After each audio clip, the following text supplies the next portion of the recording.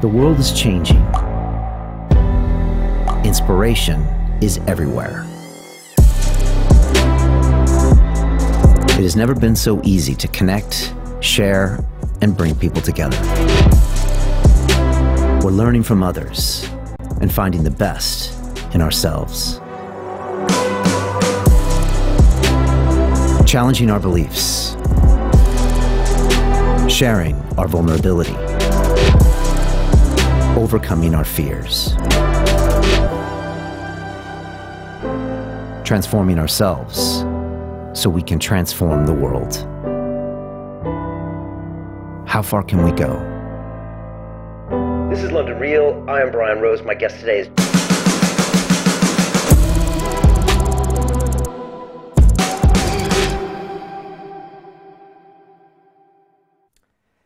This is London Real. I am Brian Rose. My guest today is David Icke, the English writer and public speaker known since the 1990s as a professional conspiracy researcher, calling yourself a full-time investigator into who and what is really controlling the world.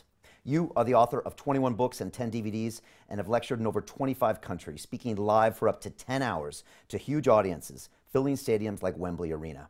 You are here for the second occasion today to talk about the COVID-19 pandemic and global lockdown, the looming economic recession, the impact of 5G technology, and the violations of our rights and freedoms of speech. David, welcome back to London Real. Thank you, Brian. It's been 19 days since you last came on the show. Since then, we are told that millions of people have been infected worldwide with this disease, with deaths now approaching 100,000. Nearly 3 billion people are locked down in their homes, markets are off 30%, and a global recession is pending. Our last conversation went, quite frankly, viral, David. Over 7 million views that I can count, the most comments of any episode in London Real history, which tells me one thing: that people want to hear your opinion and people want to hear the truth. David, as you know, I don't agree with everything you say, but I will defend to the death your right to say it. And at a time in this country when the regulator Ofcom is banning media outlets from talking about the quote-unquote 5G coronavirus conspiracy theories, I get very concerned. A lot of people told me not to do this interview today again, but in America, where I'm from, the First Amendment of the Constitution is the right to free speech and freedom of the press, and that right is being violated right now as we speak. George Orwell, in his famous book, 1984, said, "In times of universal deceit, telling the truth is a revolutionary act." And David, that's what we're going to do today. Honestly, I didn't even know if we'd make it to this moment. I thought we might be shut down today. Where do we start? Is there a virus? Since we last spoke, Brian, I've spent every waking moment, which has been most of every 24 hours, devouring information from virologists, specialists, doctors all around the world, in America, in Germany, in Austria, Italy, who would never be allowed to get near the BBC or CNN because they are demolishing the official story of this hoax.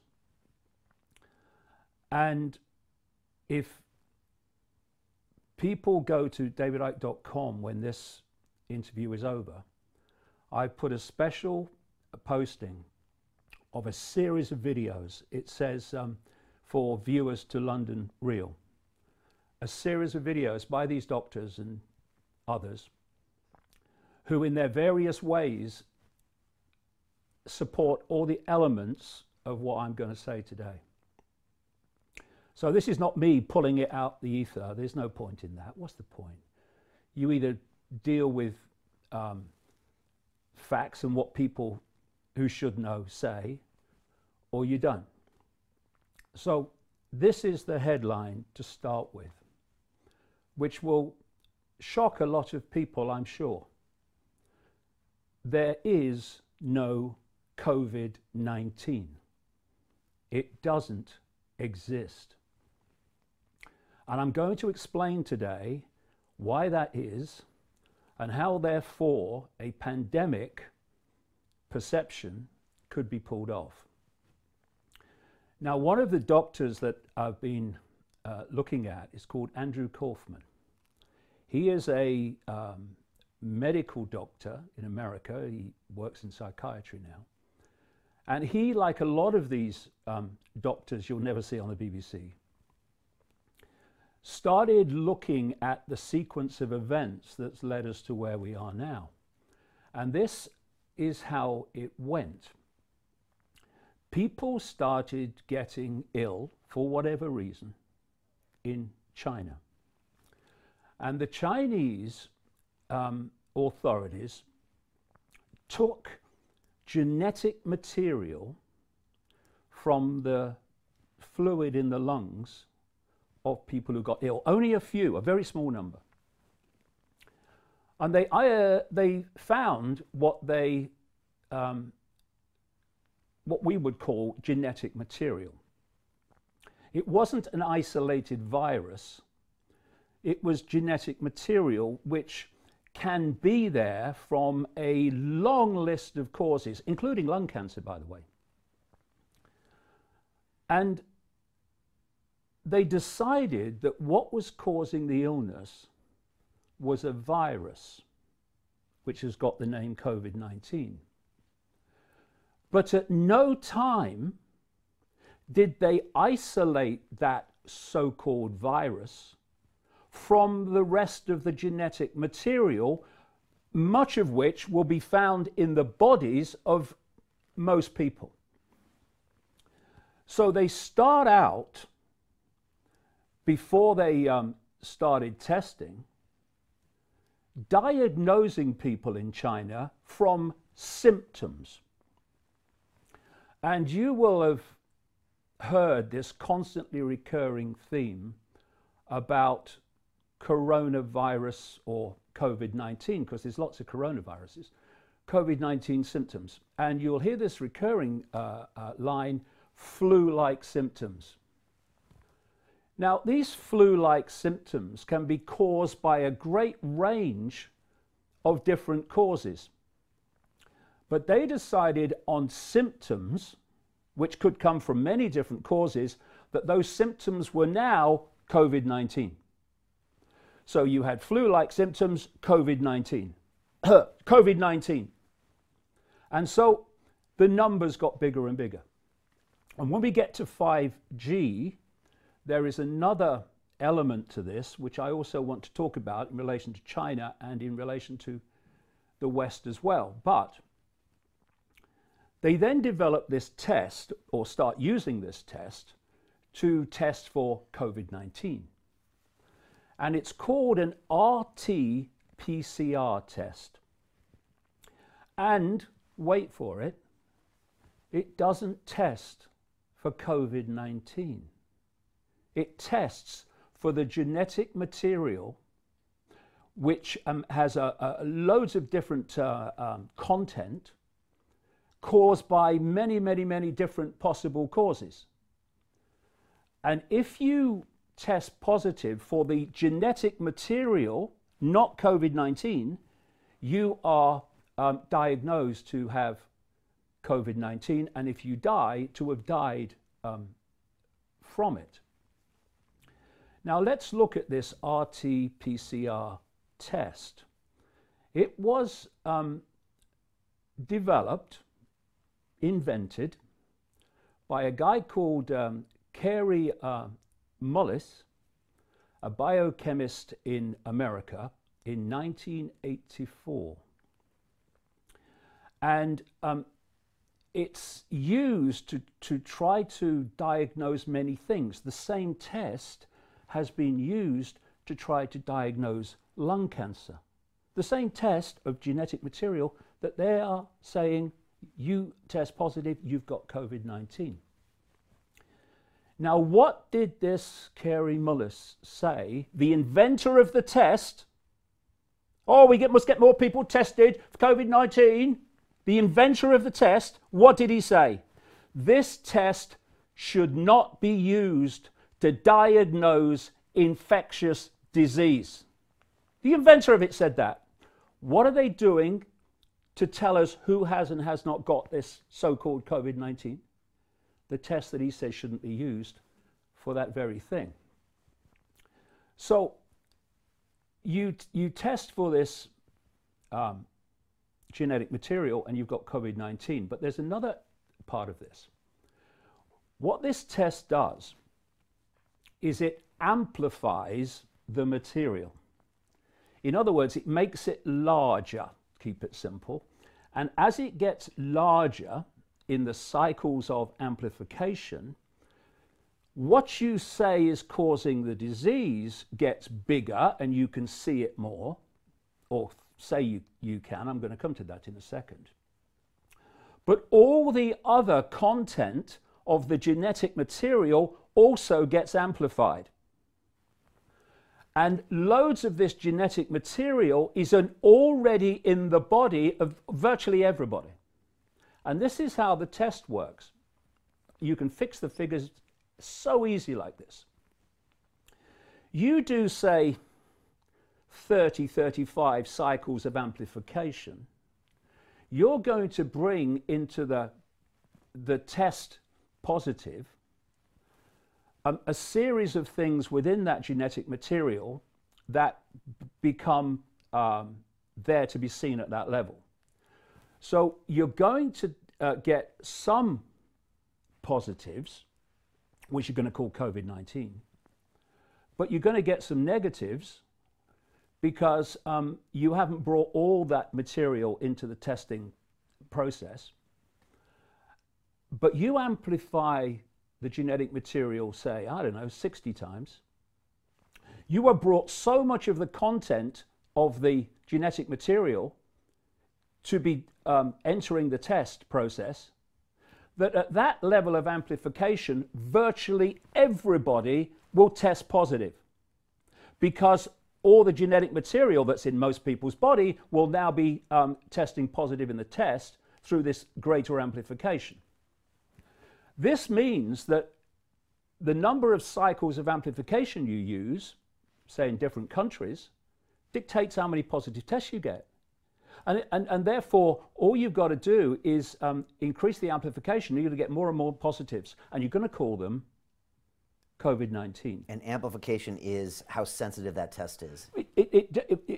Imagine you've got something the size of a pin, symbolically, pinhead. You can't really understand it because it's so small.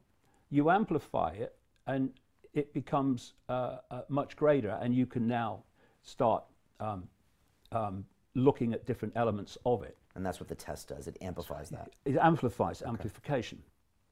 And another thing is that in 1890, a guy called Robert Koch, who was a bacteriologist and a physician, he developed something called the Koch postulates.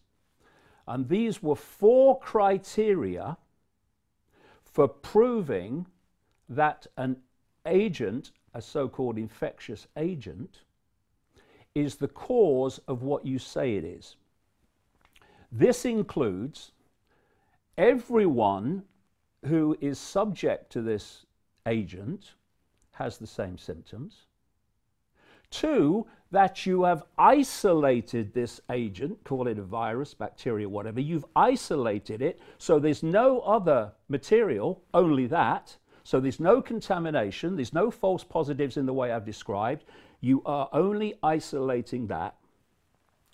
That when you take that and you, say, inject it into a living host, that host will get what you say that is causing.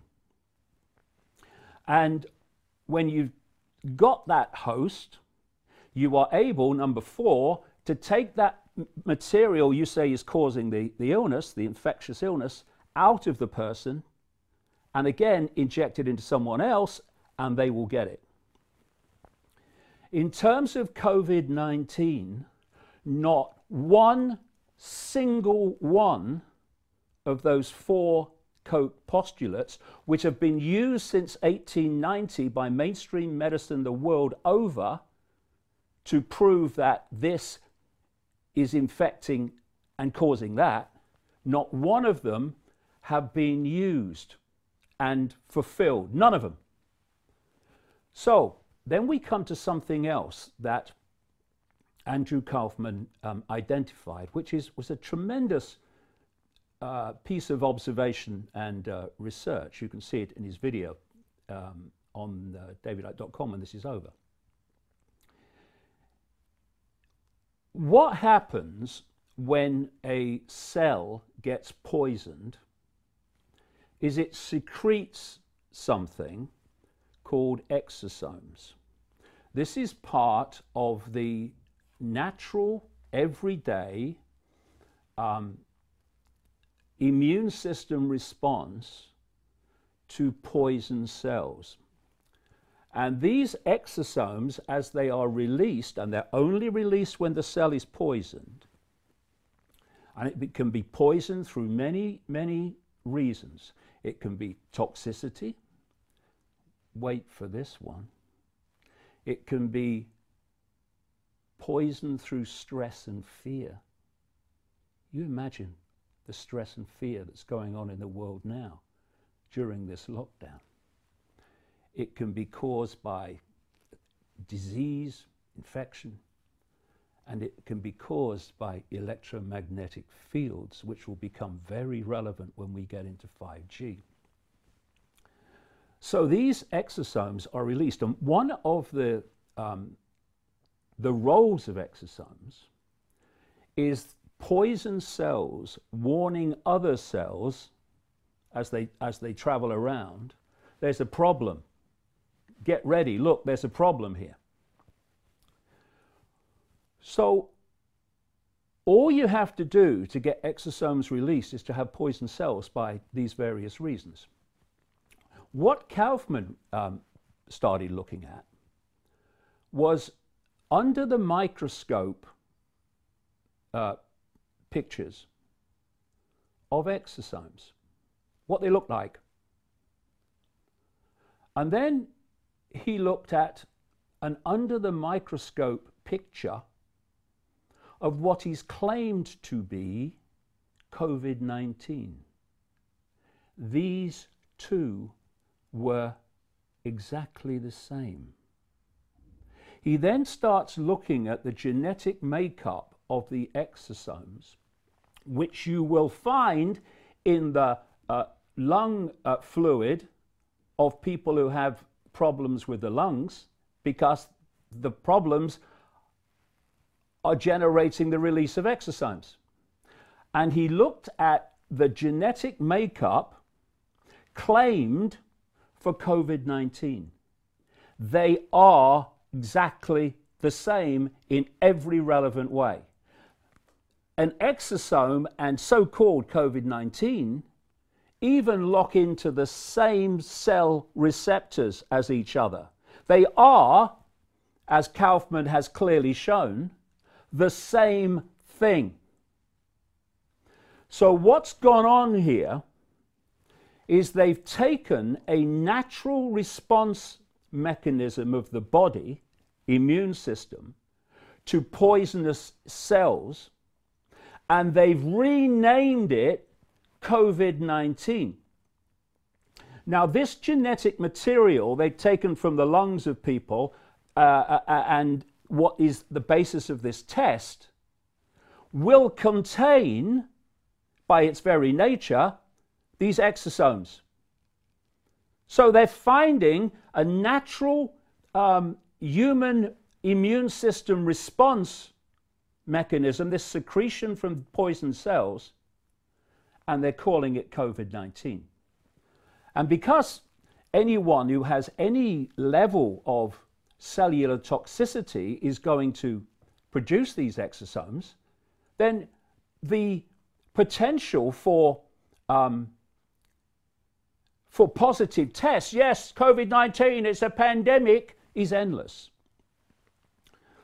So what has happened is it was decided in China, and by the way, if you get deeper into this, and I hope we will later, about why this is being done, this global cult that I have been exposing for 30 years, that is pushing the world towards this global fascist Orwellian state, which I've been saying was coming for 30 years, hello, we're here, has no borders. It operates in every country in the shadows. Politicians are just here today, gone tomorrow. That's always there. China is one of its biggest centers, along with America, Israel, Britain, Germany, Italy. And so just follow this sequence through. They decide in China early on, and there's a 5G element to this, which I'll get into later, that it's a virus. They don't isolate the virus. They test it, or they diagnose it, first of all, only on symptoms. And then they start testing, and they use this test, which is testing for genetic material, not COVID-19. And then it starts moving out into the West. And Western doctors, nurses, medical professionals, etc., are told this COVID-19 is moving out. World Health Organization, it's a pandemic. And we'll get into who owns the World Health Organization later. And these are the symptoms. So what do they start doing? Anyone with flu-like symptoms now gets diagnosed COVID-19 purely on frickin' symptoms. And so the numbers start to go up. The problem is that this is supposed to be a deadly virus, but there's not enough people dying to justify that, that description. So this is what they start doing. Anyone who gets ill for any reason whatsoever, by the way, even falling down the frickin' stairs, and goes to hospital, they now get tested for COVID-19. Now, because they're testing for genetic material, which is in lots of people's bodies, they get lots of positives. And although they're in hospital for late-stage cancer, for heart disease and heart failure, and for other caused flu-like symptoms, if they've tested positive for COVID-19, when they die, they are diagnosed as having died, officially, from COVID-19. This is why you are having more and more people, families, loved ones, saying, my family member, whatever, has been diagnosed as having died from COVID-19, and they didn't. They died from this, they died from that. They've had it for ages. Great example. For people around the world watching this, there was one time a famous comedian called Eddie Large in a comedy duo called Little and Large. And Eddie Large has had a heart problem for a while, it seems. And he goes into hospital with heart failure. While he's in hospital, he gets diagnosed with COVID-19, of course, they tested him. And when he died, the wording in the papers, in the media, was that Eddie Large died in hospital after testing positive for COVID-19. He died of a failing heart. But COVID-19 will be the diagnosis, and the numbers keep going up. And you're saying the total numbers of deaths in the world has not changed anomalously, but we've reclassified them as COVID-19 because they tested positive. And you said the language is interesting because they don't say they died from COVID-19, they died from after testing positive to COVID-19.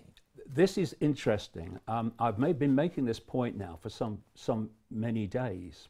Watch the media language as they used with Eddie Large. Overwhelmingly, they're not saying that this person or this number have died from COVID-19. Very difficult to die from something you can't even prove exists. They say, this is the wording, and you see it repeated all the time, this person or this number died after testing positive for COVID-19. Not that they died from it, but look at the implication. Oh, Eddie Large, he died from COVID-19. Oh, everyone's getting it. And so you have control of the figures by the way you transfer symptoms from other causes to you've got COVID-19. You control the figures by the way you test, not for COVID-19, but for a genetic material. And you control the death figures by who you designate as died from COVID-19 when they've died from other things. You know, people are being designated to have died from COVID-19 who have late stage cancer. And here's a figure for you, Brian. This is official figures from the Italian medical establishment, what we would call in Britain the National Health Service. 99% of people who have died from COVID-19 in Italy, 99% have had 1, 2, 3 or more other health problems for which they were in hospital or for which they were suffering. And so it's so easy to take people dying of other things and to then designate them COVID-19. This is not to say all the nurses and all the doctors are in on it. You only need a hierarchy to say this is what you have to do, and they do it. This is how it works. And you mentioned something very important. The last time I looked, the death figures from all causes in Europe overall and in the United Kingdom had not risen, compared with last year, etc., to the extent that even begins to encompass all the people we are told are dying from COVID-19. And the reason that is, but that could change for reasons I'll come to when we get to 5G, the reason that is vastly more people are not dying. They're being redesignated to have died from COVID-19 when they've died from other things. Now, let's look at Lombardy, which is the center of the Italian outbreak, which has been such a focus of attention, and the rest of Europe and the Western world has been frightened to death. Oh, we could be Italy next. Lombardy, which includes Milan, is notorious globally for its toxic, polluted air, just as Wuhan is and China is. And therefore, vastly more people die every year in Lombardy, not least from lung problems, than do in the rest of Italy. The last figures I saw, just a small few hundred, under 100,000 people died in a year in Lombardy. The next second place Italian region, Lazio, was 57,000.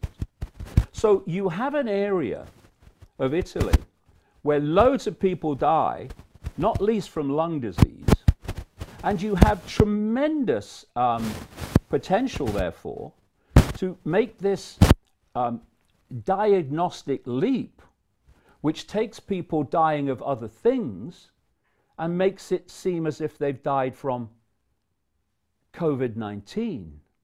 And therefore, you control the figures.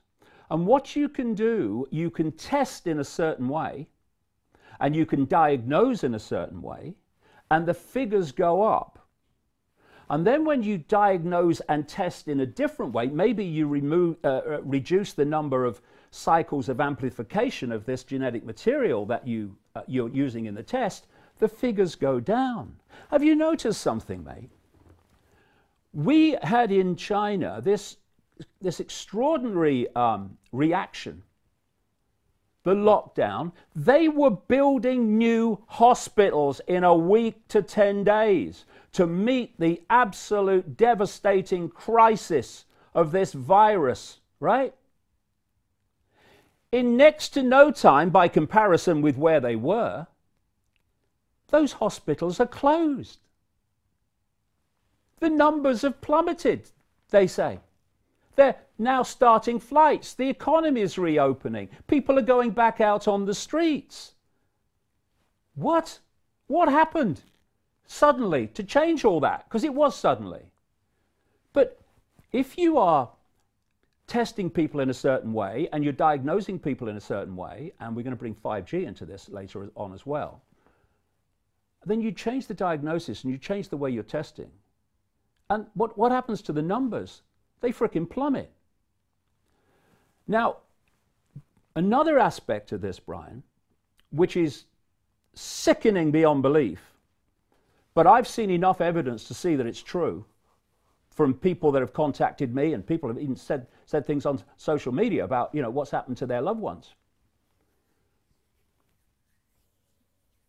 They want, and when I say they, I mean this cult, which controls the pyramid of reaction.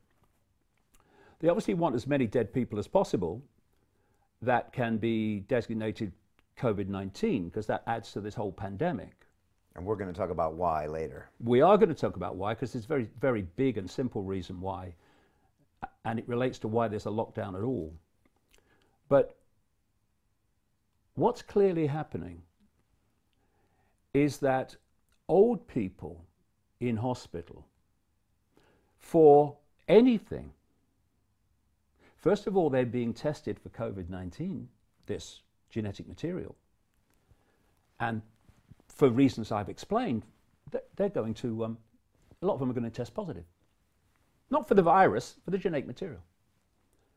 They're going to them, and according to loved ones and families, the people on the ward, etc., have said to them it's government policy. And they're trying to get these old people. You know the old people that the lockdown was to protect? Yeah, right. They're trying to get them to sign do not resuscitate forms, which means they can be allowed to die and not resuscitated. And when they die without resuscitation, they will be called COVID-19. Have you noticed how this is now starting to seep out? Oh, we may have to make choices about the triage, about who we treat, and the older people. Well, we're going to have to make some hard choices. Old people that you're telling not to resuscitate, to sign non-resuscitation forms, right? So they are despicably abusing the very old people that they say this lockdown is to protect. One of the family members that contacted me talked about her 83-year-old mother who was in hospital for an orthopedic reason. Not some bloody virus. And the doctors came along to her and tried to get her to sign a do not resuscitate form, for she's got an orthopedic problem. And, she had her faculties about her and she refused, but a lot of people won't, because a lot of old people won't. They won't know what's going on. And they're trying to get them to sign it so they can save the other people. That's what they say. That's what they say. But Orwellian language, Brian, you have to invert everything. They're getting them to sign it so that they can let them die. And everyone who dies is a COVID-19 because they've tested. This is the scam that's going on. And what it means is that they control the figures by the way that they test, by the way they diagnose, and the way they count them. And thus, the figures can be allowed to go up and up and up to justify further lockdown. And then when they think, as I said towards the end of our last interview a couple of weeks ago, When will it be over? It will be over, actually temporarily, we can come to that later, when they think they have reached the point where everything they want from this, which is a completely destroyed global economy, it is vast numbers of people who've lost their independent livelihood and income, and thus become dependent on the state, and you do what the state says if you want your pittance every month. They will bring an end to this and bring the numbers down. Oh, we're past the curve. When they think it's gone far enough for them to have got everything they wanted from it. Look at China. Look at China. They did exactly the same. Oh, it's terrible, terrible. Oh, gone. How can it be gone in China? How can it be gone? Doesn't make any sense. No sense. Billion plus people. No sense. This is infectious in urban environments. They have them everywhere. No Now, people sense. say they're lying about those numbers. I had a doctor on this, as the CIA has seen these funeral urns being bought, and those are going through the roof. Well, all you can say is that they're opening up China, they're opening up industry, people are going out on the street, and they're opening up air travel again.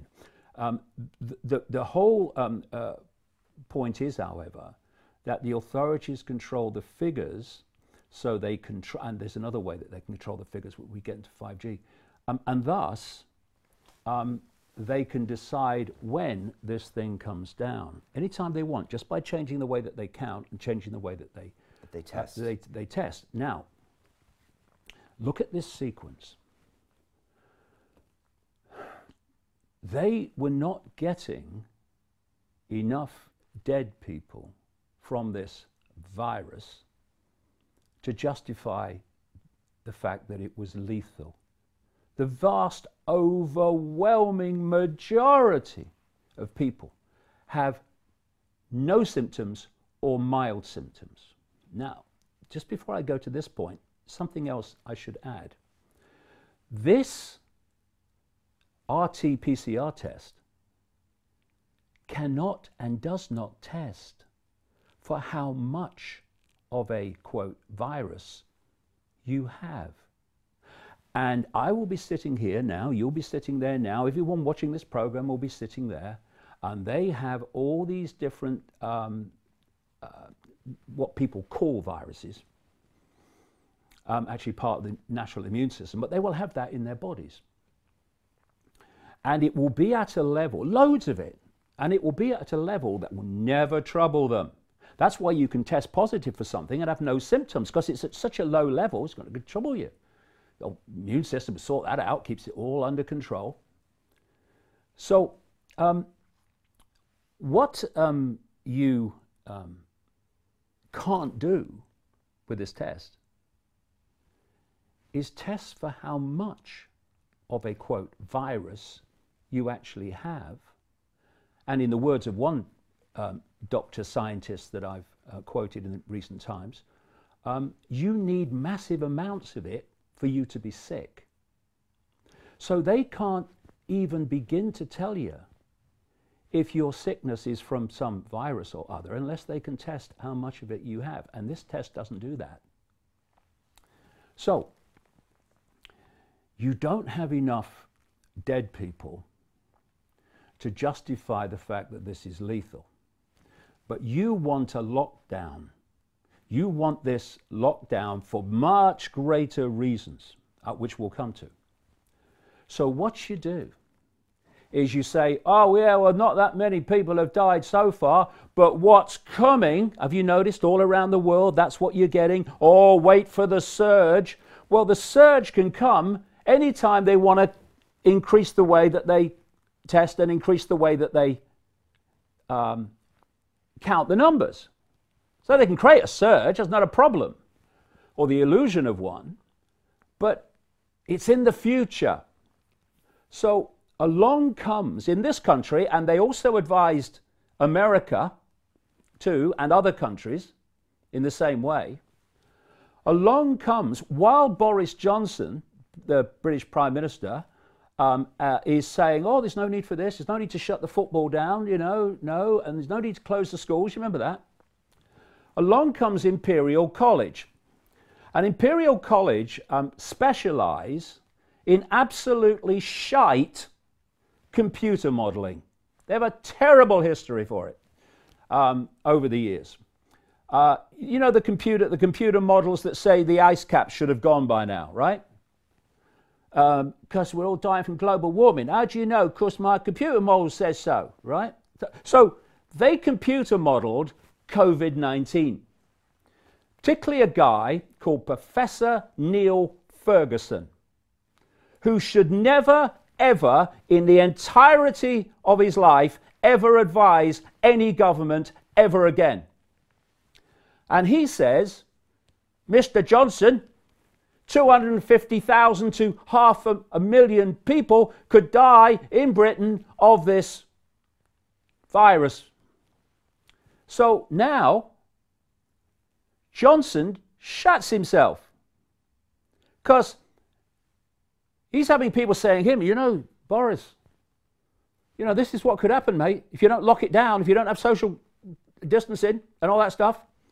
And you know something, mate, you're going to be blamed for it. Oh, massive change attack. And from, oh, look, we're not going to close the schools. We don't need to close the football, because the football wasn't shut down by Johnson. It was shut down by the football authorities. Suddenly, lockdown. And what they're doing all around the world, they're doing it in increments. Oh, a little bit, and they get people used to that. And then all fiercer. And they're doing it in increments. And they plan, if we allow it, let's get into that later as well, they plan to push this on into more extremes.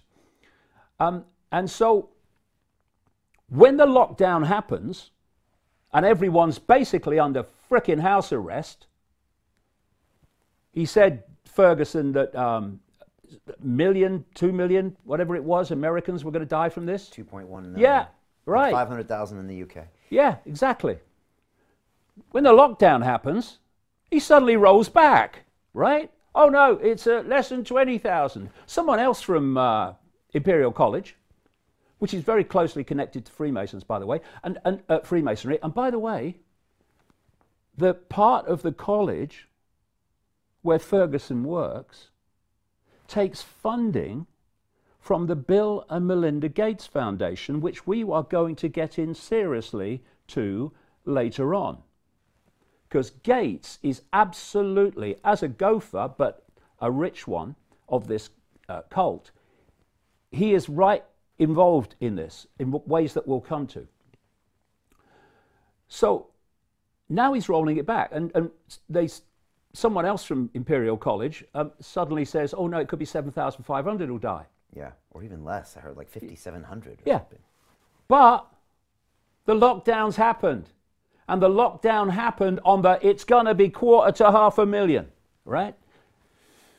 You imagine, Brian, another computer modeler came along, government advisor.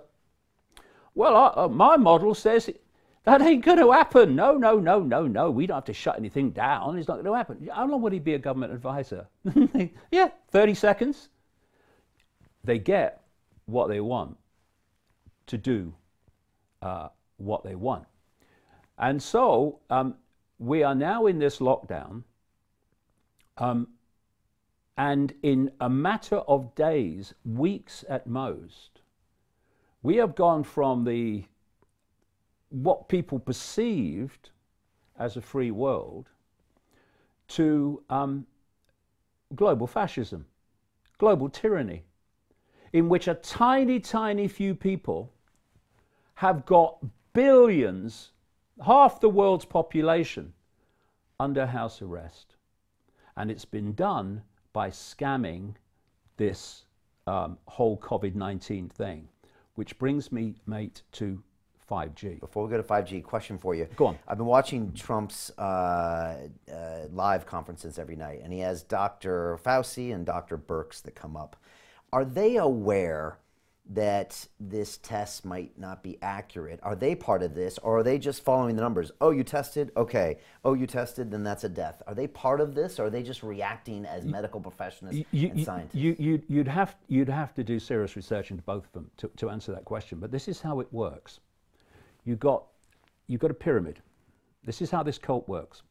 You've got a pyramid, and at the top are the inner circle of the cult that are driving this globally. As you come down from the pyramid peak, you're meeting more and more and more people, but each step down know less and less and less of what they know.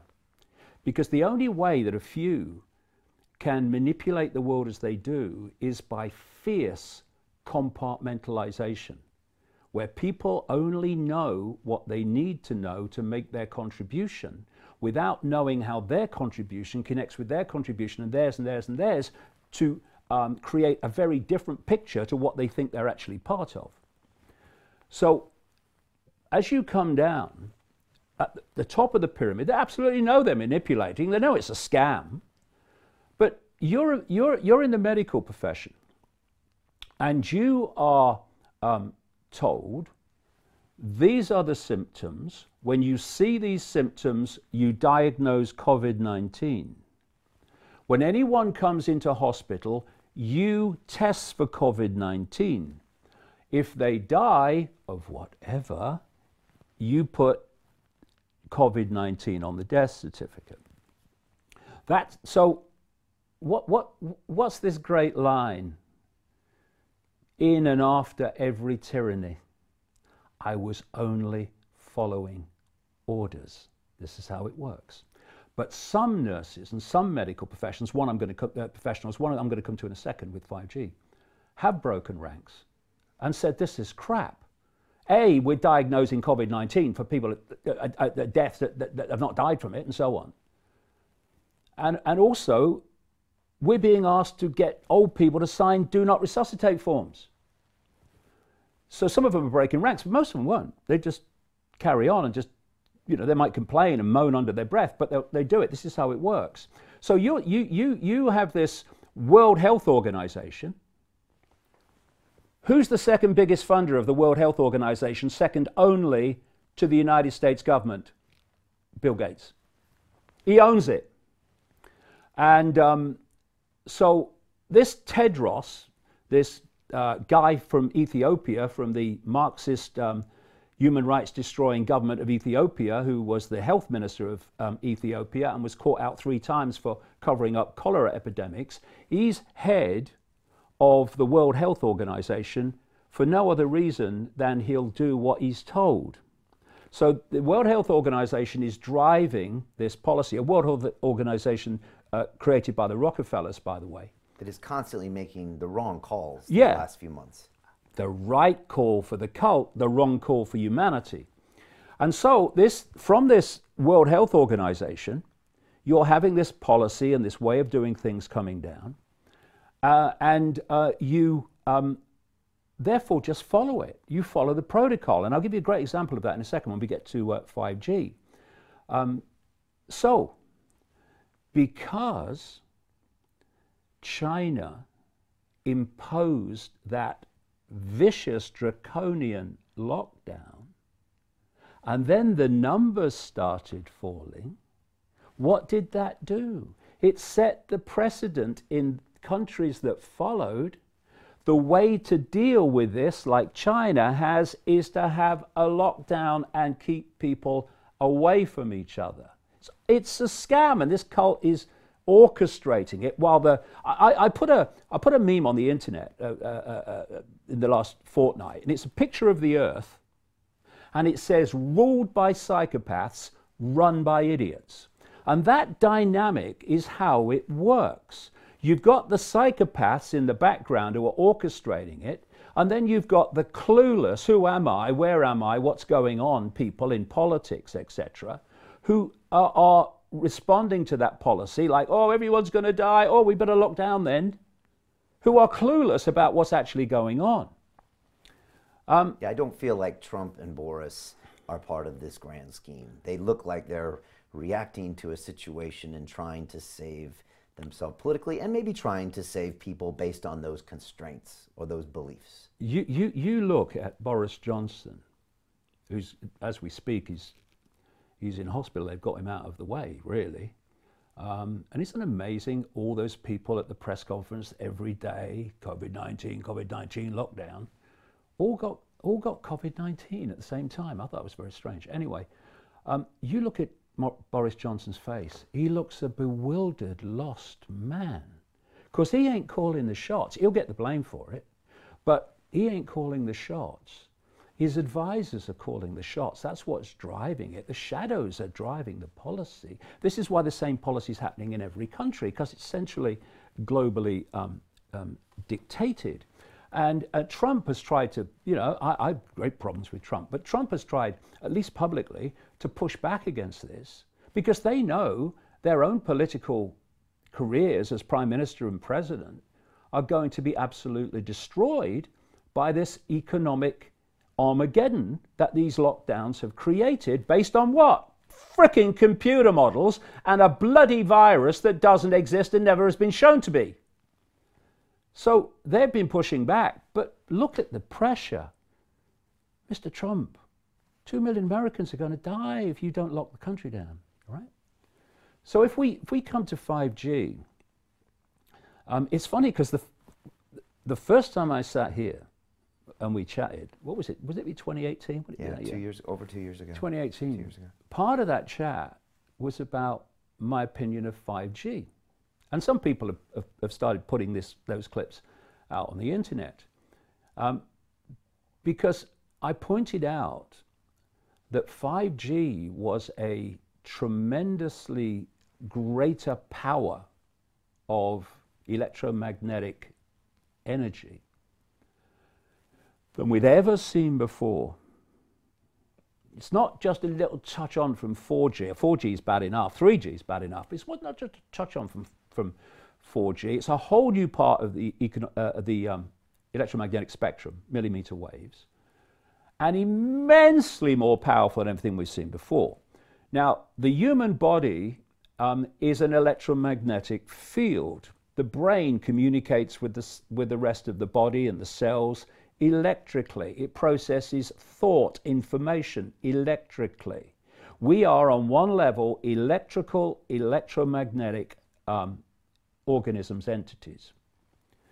When that electromagnetic field is in balance, we are healthy. When it is in imbalance or disharmony, we get dis-ease, disease, disharmony, which manifests as what we call physical disease and psychological disease through the way the processing of information by the brain is affected.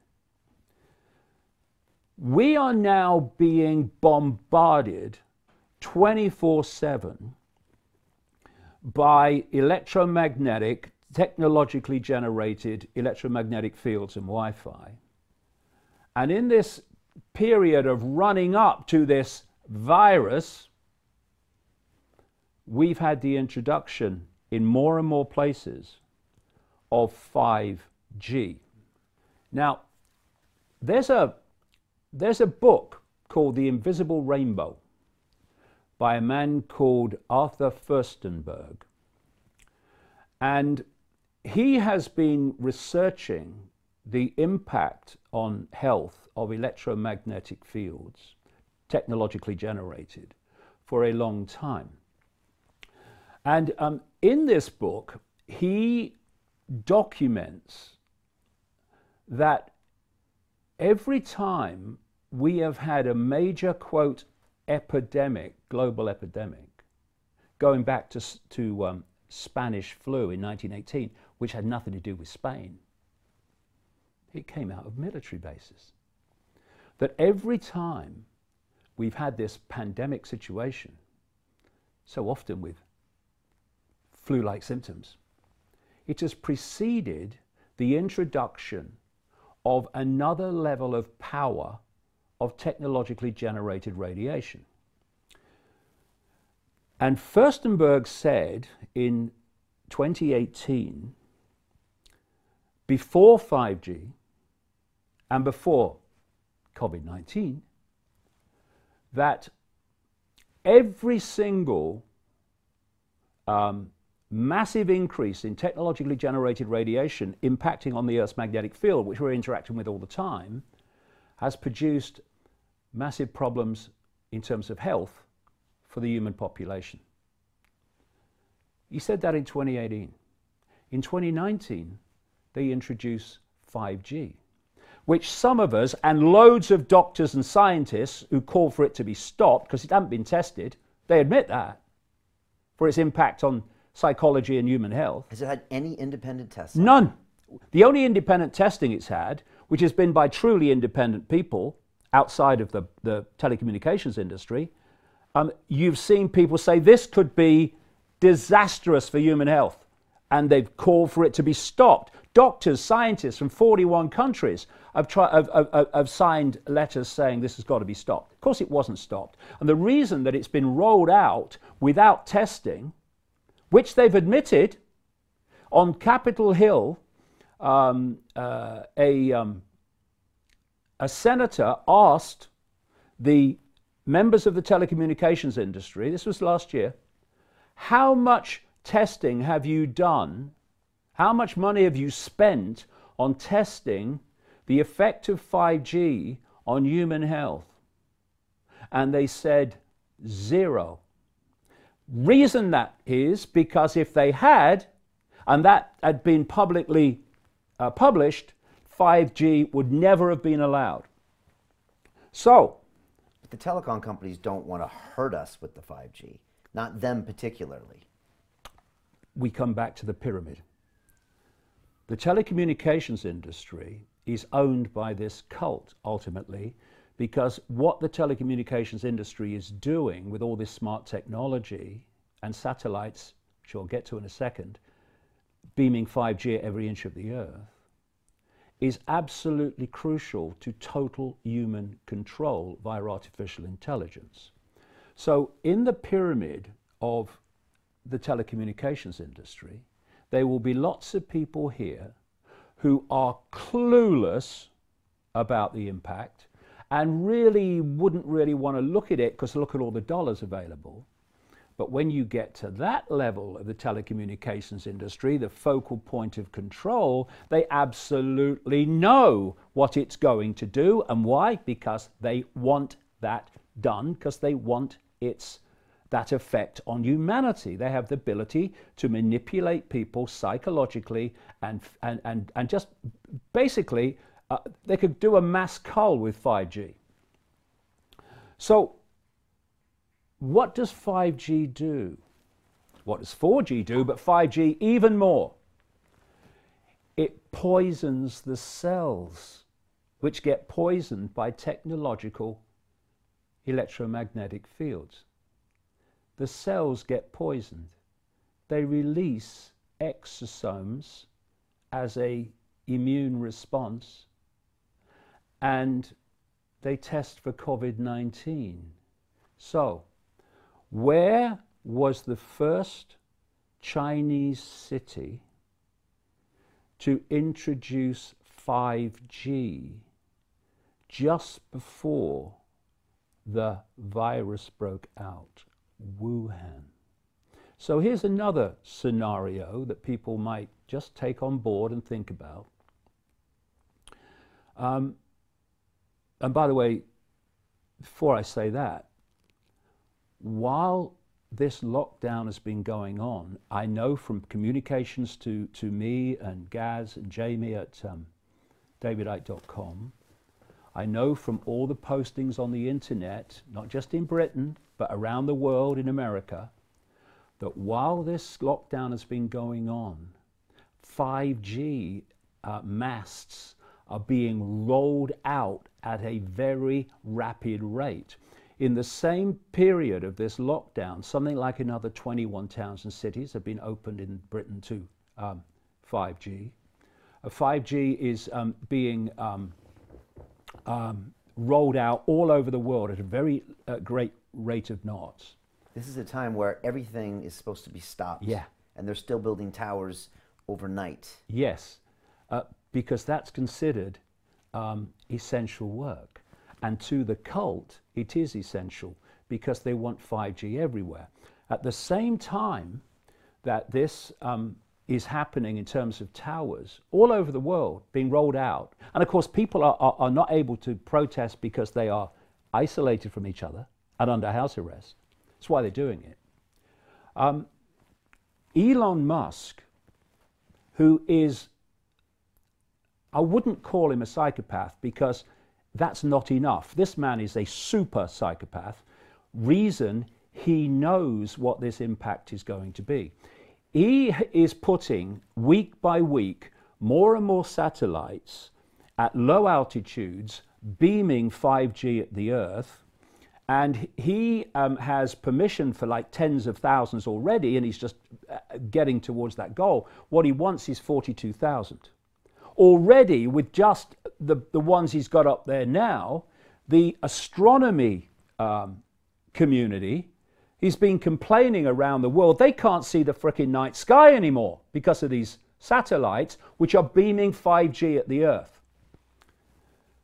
And while this lockdown has been on, he has been given permission by the Federal Communications Commission, which allowed the rollout of 5G without testing because it's owned by the cult.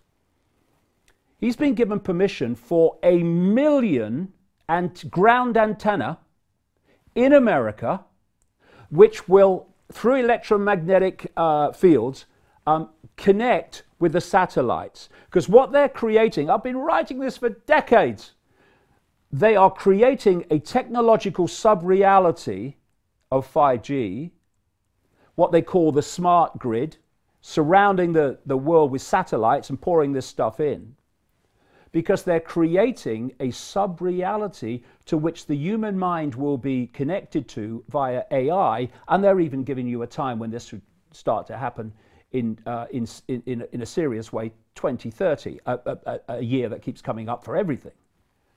So that's what is going on. And he got this permission during the lockdown. Yes, during the lockdown. Now, let's just look at this.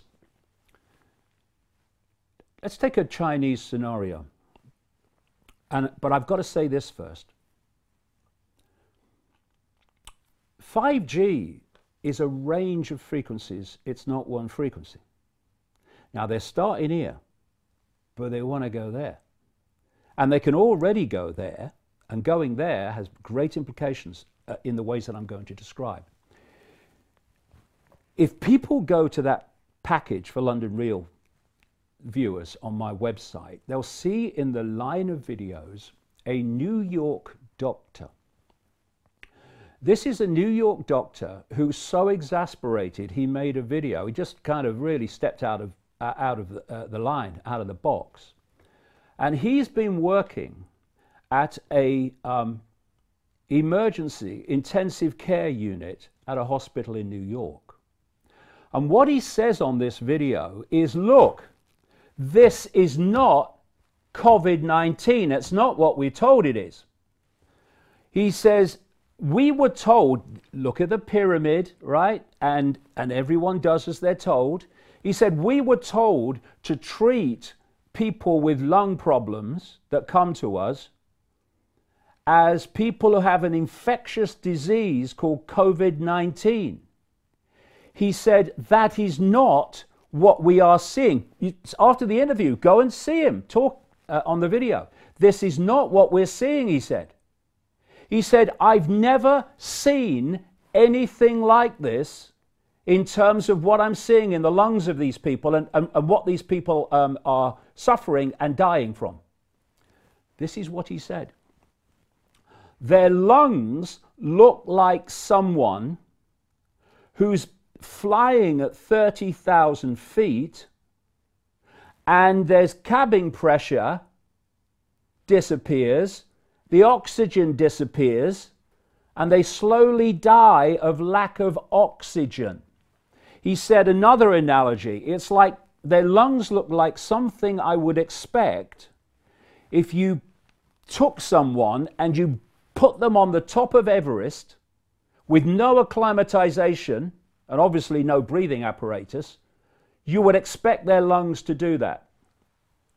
He said, I don't know what's going on, but it's not COVID-19, it's not an infectious disease, and I've never seen anything like it.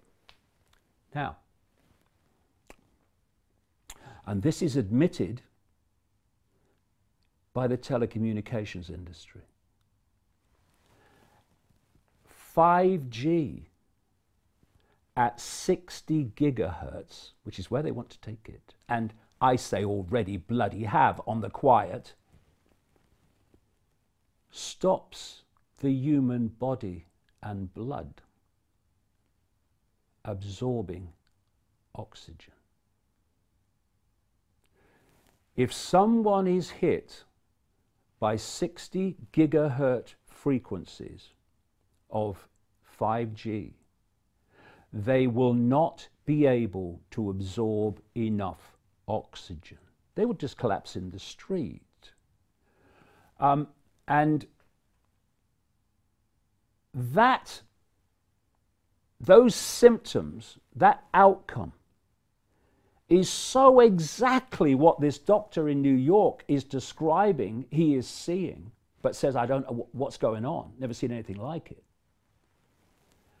And you know, let me just bring this around.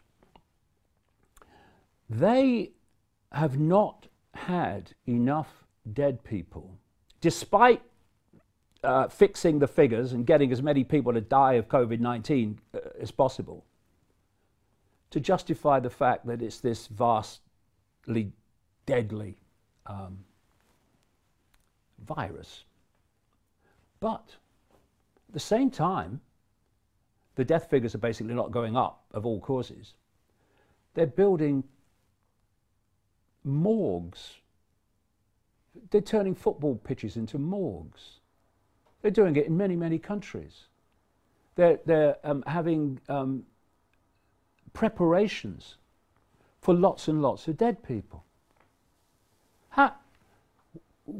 They don't fit, except just fixing the figures wouldn't justify filling those, because they'd never do it. And if they're building all these massive mortuaries, etc., and the figures start to go down, as they have in China, oh, we're through it, they're going to look total prats. So why are they doing it? Well, I'm not saying this is going to happen, but I'm saying this is something that we should watch for. The more, this is why they're doing it now, rolling out all these 5G towers, etc., everywhere, these satellites, the more that they expand 5G, the more 5G is going to impact upon the population's health. And the more it impacts upon the population's health, the more they can say it's caused by COVID-19. And if they start firing out 5G at 60 gigahertz, they're going to have a lot of people who are going to keel over because they can't absorb oxygen. Now, if they did that, they could start filling mortuaries, and they could say, look, this is the virus, what it's doing, we must have even more lockdown, and it must go on and on and on and on. So we need to watch for that. Given the figures and the numbers we've had so far, if people start going down in large numbers, in anywhere in the world where there's 5G, and end up in these mortuaries, we should start to question big time and put two and two together. Because that happening on the trajectory of figures so far would be unexplainable, but not if they're taking oxygen out of the atmosphere. And it can be done in a very small area. You can target an old people's home, and you can take the oxygen out with 5G, and people will die. And you'll say COVID-19. And you know what's happening? And there's been, you know, what are now called citizen journalists, people who go out with their cameras and their phone cameras to film this stuff. What they're doing while the schools are closed, what they're doing while people are locked away, is they're putting 5G into schools. You know where else they're putting 5G? Into frickin' hospitals. They're putting 5G everywhere. And so once this is set up, they have the ability to manipulate people psychologically and physically. And where this is all leading, well, part of where it's all leading, is to the vaccine. Now, before we get to the vaccine, there's hospitals that we've seen that are vacant. Yeah. There are these emergency things that are vacant.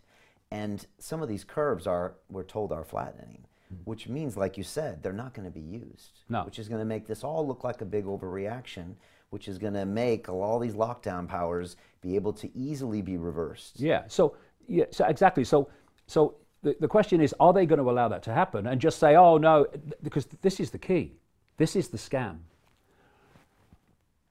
When these figures that this Imperial College and this Neil Ferguson prat claimed don't manifest, what are they going to say?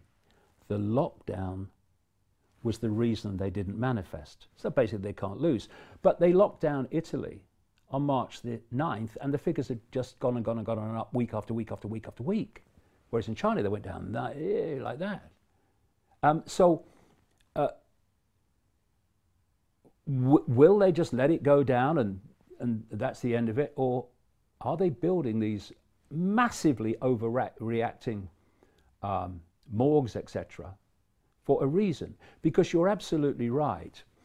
We are told by the media, and by the media I don't mean journalists, by the way.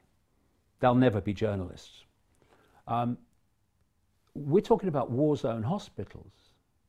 Now, if they start using 60 gigahertz 5G to take out people absorbing oxygen, then there may well be war zone hospitals in that scenario. But as things are, they're not war zone hospitals. People have been going around all over the world, you're absolutely right what you say, to these war zone hospitals. They're frickin' empty. They're empty. One guy went round a hospital in Stoke Mandeville for 2 hours, filming everything. Bloody place was empty. What did they do? Did they, well done, mate. Why is this hospital empty? It's supposed to be a war zone. They've jailed him for doing that. And you mentioned it earlier, this is a very important point. We have in this country a government department, a government censor, called Ofcom, Office of Communications, which is the regulator of British broadcasters. They have said, and it's run by a lady called Melanie Dawes. We need to note these names down, ladies and gentlemen. And when we're through this, at some level through it, these people have to be called to account. We have a situation where this lady and her organization, which is a government department, has told British broadcasters, and of course they've complied spinelessly as usual, that they will face serious sanctions if they allow any discussion on their television stations and radio stations about any connection between 5G and so-called COVID-19. The British government, through this other idiot, the health secretary, Matt Hancock, people are sitting there all over their houses, 66 million people in this country, oh yeah, sitting in my house and doing as I'm told, because this guy who you wouldn't let run a Lego house, Hancock, he's saying that everyone must do that. I mean, what are we doing? Anyway, people like him are now saying to the giants of Silicon Valley, your Zuckerbergs at Facebook, your Brins and Pages at Google, and your Wachowskis at Google-owned YouTube, etc., that they should ban people who are making a connection between 5G and this COVID-19 crisis. So that tells you, one, they couldn't care less about freedom and the right to free debate. Thus, they have no right to be in government and no right to be running a broadcast regulator. But it tells you something else. Number two, it tells you there is a link between 5G and this health crisis, COVID-19, as they call it. There is a link. There's only one reason they don't want it discussed, because there is a link. And who's been promoting 5G and the rollout of 5G? Who runs the licenses for 5G? Ofcom, same woman. So, there is a link between 5G and this so-called COVID-19, the situation we're facing.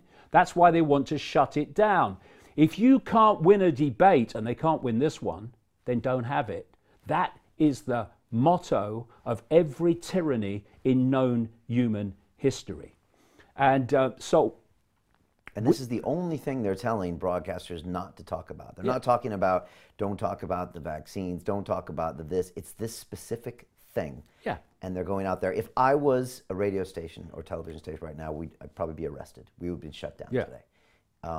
But we're not, because we're not governed by them right now. Right now. But I mean, they want the censorship to go on and on and on, because you see, when your conspiracy is control of perception, which means control of behavior, see, the control of perception, there is a virus and it's dangerous, has led to behavior of compliance with house arrest. If people realize there is no frickin' virus and it's a total scam, then their likelihood of acquiescing in that way is less, because their perception is different, so their behavior is different. So where does perception come from? It comes from information received. That's why they want to dominate control of information. And let's just ask this question. Say there's no connection whatsoever between 5G and this COVID-19 so-called pandemic. Say there's no connection. What harm is done by discussing whether there is on a broadcast station? None. So the reason they don't want it discussed is there is a frickin' link. And the fact that, you know, the broadcasters are just, you know, yes, miss, sorry, miss, shows that they're next to bleeding useless. It's websites like mine, it's London Real and such organizations around the world where the real journalism goes on and the real information is made available to people. Because don't ask the mainstream to tell you. I mean, the BBC is not a news organization, it's a government department. What they call journalists are actually civil servants in truth. They call themselves journalists, they're not. You look at any situation and the BBC will toe the establishment line and promote nothing but that line and not allow questioning of it every time. BBC is long past the point where it is any use to anyone except the government. And so we come round to vaccines. First of all, 5G towers in Belfast, Liverpool, Birmingham in the last week have been burned. And overnight, because people are responding. There's all of this stuff going on in the Facebook groups. What do you think of that? And I know towards the end of this, you were going to tell us about next steps for us, but what do you think about that action? It's not for me to tell anyone what to do,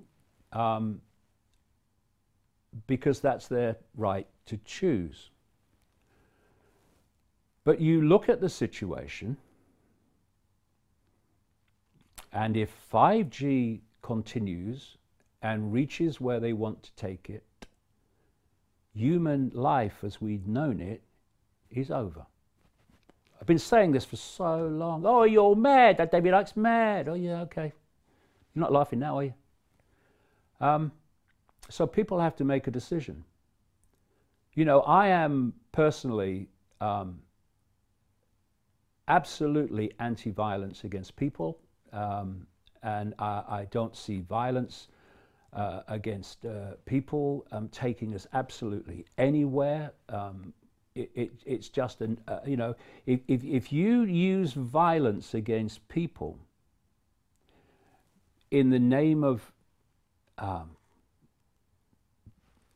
doing something you believe to be right, then you're just a mirror of what you are seeking to fight. You know, I have this phrase, what you fight, you become. What you hate, you become. But people will have to make their own decisions. All I will say and repeat again, if this 5G continues and this rollout continues, that's it, over. What people decide to do about that is up to them. But it's very clear that what's happened is people have been put under house arrest on this false premise.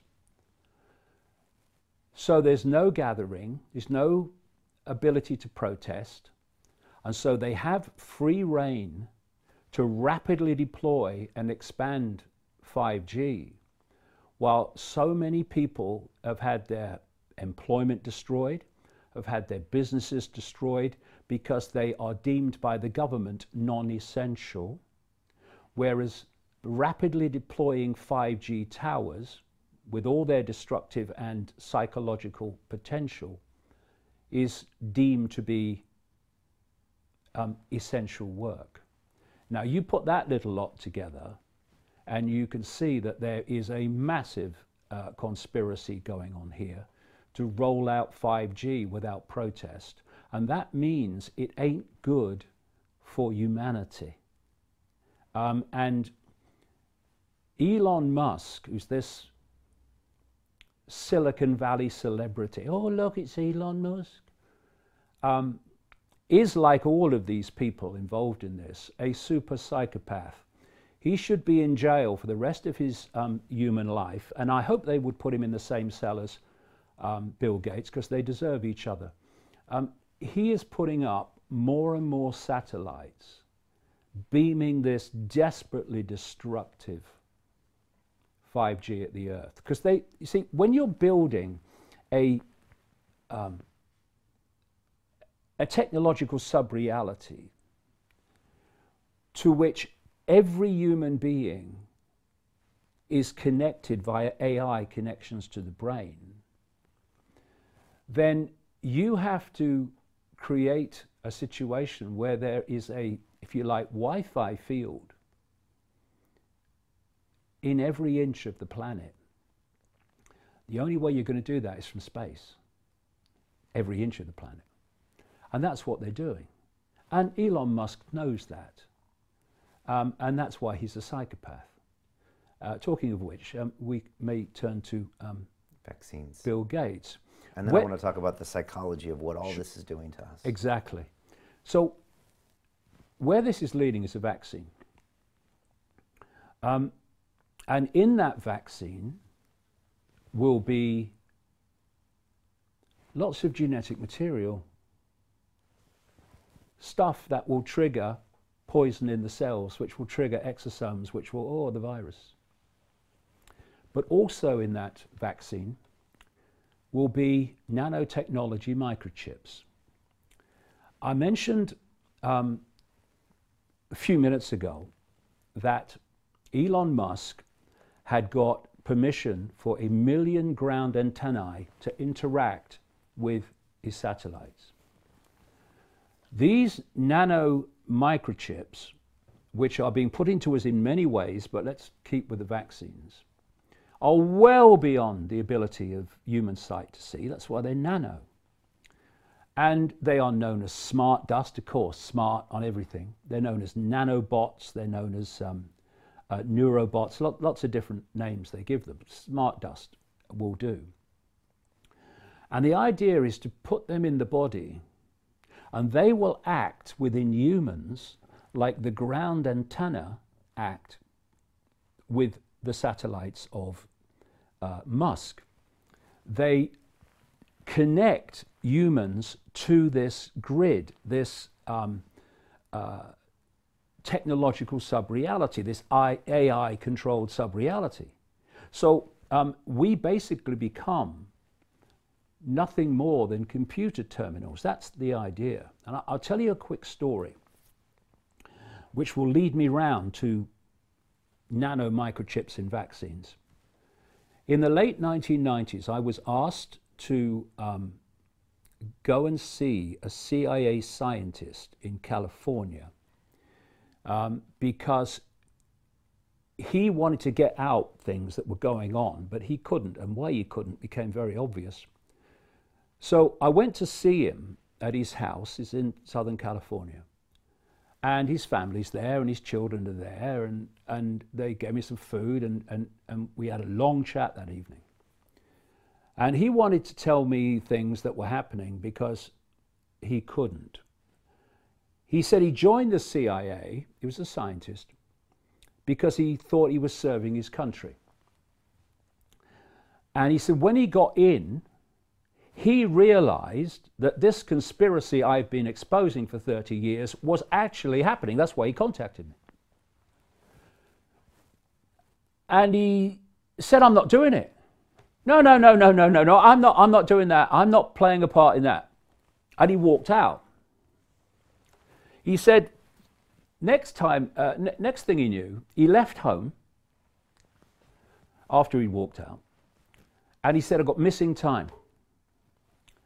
He said, I don't know what happened after that. The next thing I know after leaving home is I woke up on this medical type bench in this room. He was on his own.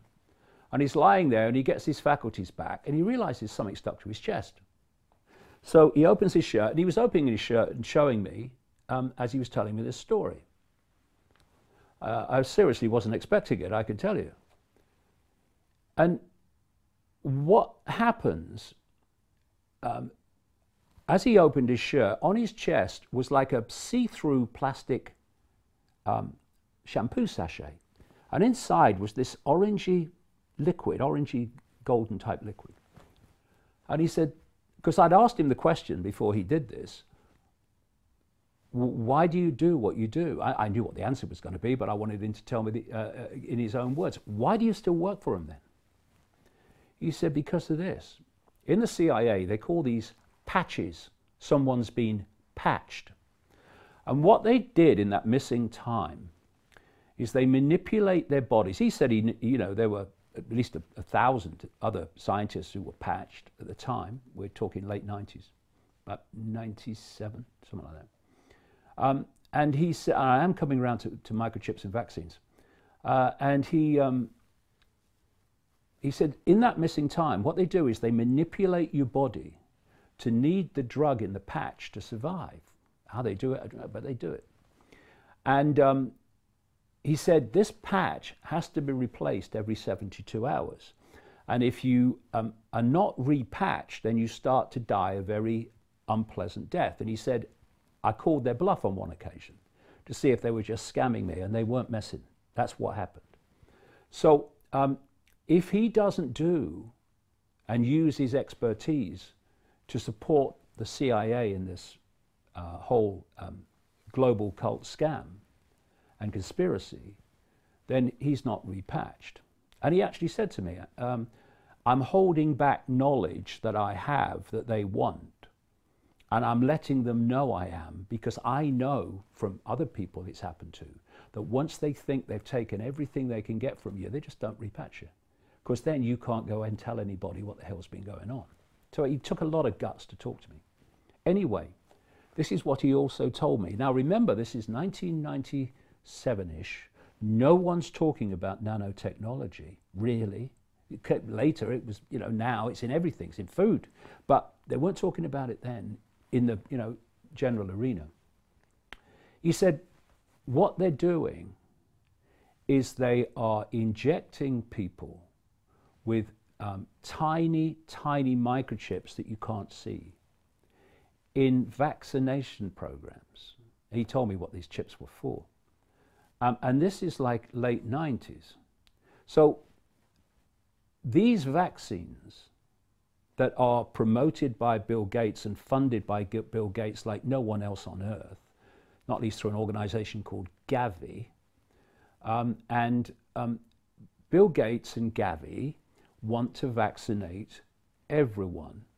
And they want something else. This Gavi organization of Bill Gates has been developing. They want, and this is the name they give, a quantum tattoo on everyone who's vaccinated, so they can digitally tell if you've been vaccinated or not. Now, where this is going is this COVID-19 scam, eventually the figures will start to drop and they'll ease the lockdown at some point. But what they're planning is other waves. And because the lockdown precedent has been set, there won't be any run-up to lockdown with any other wave. There will be immediate lockdown. This is what it's all about. And they're getting people psychologically subservient to that.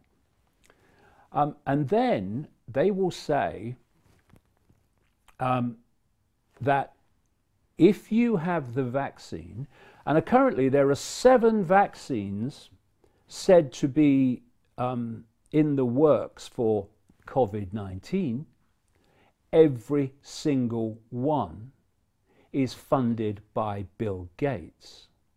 This is the same Bill Gates who was involved with his Bill and Melinda Gates Foundation in Event 201, which was a simulation of a coronavirus pandemic and how the authorities would react, exactly as they have, 6 weeks before the thing came to public attention in China. Also running that Event 201 simulation of a coronavirus pandemic was the World Economic Forum, which Gates is massively involved in. This is the 1%. And an organization called the Johns Hopkins University Medical Operation in America. Also there was Johnson & Johnson. He's one of that's now developing the vaccine for COVID-19. The Johns Hopkins organization that took part in that simulation, which turned out to be exactly as it's turned out, also ran a simulation in 2018 along the same lines. Who is collating the global figures quoted in the media of COVID-19 cases and deaths? The Johns Hopkins operation that was involved in these simulations. The idea is that they'll say, if you want to come out of lockdown and you don't want to keep going into lockdown, then you have got to have the vaccine that we say you have to have, so that you are not a threat to the rest of the community. And that gives you rights. Yeah. That's this passport that Bill Gates was talking about. Yes. Bill Gates is one of the most sinister people on planet Earth, and by God, think of the competition.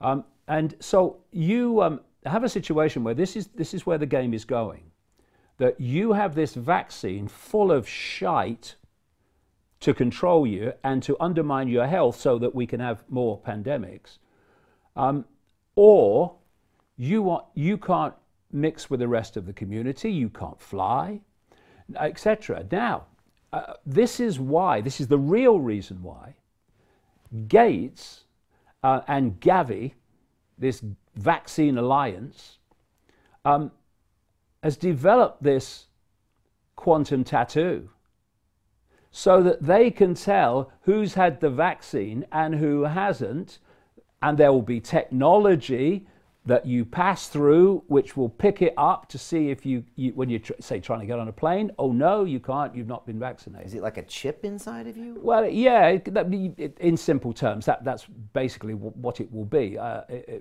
Exactly what technology they come up with, we'll see. But the principle is exactly that. And when you pass through technology now at specific points, your temperature is going to be taken. We now have, because what we've got to understand is that the people that run Silicon Valley are lovely people. They care deeply about humanity. So first of all, what they've been doing, they've just released it, people like Google, is they're releasing mobile phone tracking data to governments so governments can see if there's any gathering of people during the lockdown. Yeah, they found a bunch of kids who went to a spring break party on the beach, 70 of them, and they tracked them to 40 different states in America. I thought that was illegal to give their data up, but they're doing it. Oh, once you have the lockdown and you suspend democracy, which is what's happened, and you enter a tyranny that can only be described as fascistic, there are no legalities for humans anymore, because the government does what it likes. And it's not the politicians, they're just clueless. It's the dark suits behind the government that drive it. So that's only one step from the microchip, which is where they want to go, whereby they will track you wherever you go in real time, and they will say ongoing that only this amount can ever gather together, because they don't want mass protests. And they'll know if you do, because they'll be tracking you. Now let's go to China. I've been saying in the books and talks for decades that if you want to see what they plan for the West tomorrow, look at China today. So in China, you have a situation. This is where what we've just been talking about is planned to go in the West, whereby there are millions of face recognition cameras. The Metropolitan Police have just introduced face recognition cameras. See, in China, you've got an open tyranny, and so this is what's happening. In the West, it's, oh no, it's not a tyranny, we're just doing it because it is good, right? They have to do it slower. But now they've suspended democracy, they can do it faster, so they're rolling out this 5G, for instance. And so in China, you've got millions of face recognition cameras which are constantly tracking the population in real time. You are a number, brackets see George Orwell, see Aldous Huxley. And I've seen documentaries where they've sent someone out on the streets of China to see how long it would take to find him. Minutes, found you. And what happens is that these face recognition cameras everywhere are, through AI, they're logging your behavior. And what you do is you get social credits. You're being a good boy and girl if you behave the way the government wants. If you don't, those credits are taken away. And when you reach a certain level of credits taken away, then you start to hit consequences. Like there are millions and millions of people in China who, through not behaving as the government wants, are now banned from flying or banned from even going on a train. And this is what is planned. It's total and utter control. And this COVID-19 scam hoax has been designed to create in very fast time the very global centralization of power that we have, or I have been highlighting for 30 years was coming. And how did I know that? Because if you are willing to put in the hours and the sweat day after day after day, and suspend your that can't be true mind, you can uncover this conspiracy, and you can uncover what is planned, because this is not put together in days or even decades. Question: how did Aldous Huxley with Brave New World in 1932, why was he so bloody accurate on where the world is going now? Why was George Orwell so accurate with his book 1984, published in 1948, when he, like Huxley in his own way, were describing technology like telescreens? We now call them smart TVs, although the smart TVs today are nothing like what the telescreens are meant to be, where you constantly watched in your own home. How did people like Orwell, Eric Blair, his real name, how did he know this technology was coming when it didn't exist? How did a man called Dr. Richard Day, who was an executive of the Rockefeller organization Planned Parenthood, which came out of the eugenics movement, how did he know, I've quoted him at length in my books, in 1969, that the internet was coming. You look at what this Dr. Richard Day said in a presentation to pediatricians in Pittsburgh, Pennsylvania in 1969, what was going to happen in the world, and it is extraordinary, not just in theme, in fine detail. One of the things that he told them that night, we're going to make boys and girls the same. None of this is by accident, it's all by design. And he described the internet, was supposed to have been invented in the 1980s, he described it in 1969. He described mass migrations of people into Europe in 1969, that it was coming, and why. So how do they know this? Because there is a long planned agenda for humanity leading to total and utter control through AI and control of the human mind and perception. And it's going step by step by step by step. It's what I call the totalitarian tiptoe. You go in steps, and each step is promoted as unconnected to the other steps until you get down the line, you look back and you see where all the apparently but not unconnected steps have taken you in a very clear and obvious direction. So if you are an insider, like Day was, and by the way, before I leave that point, he was an executive of Planned Parenthood, which came out of the eugenics movement and was created by the Rockefeller family. Bill Gates' father was head of the Planned Parenthood and a supporter of Malthus, the eugenicist, as was, he admits himself, in my earlier days, yeah, right, Bill Gates. And so these organizations keep coming up again and again in relation to all these different people, because they're all bloody connected.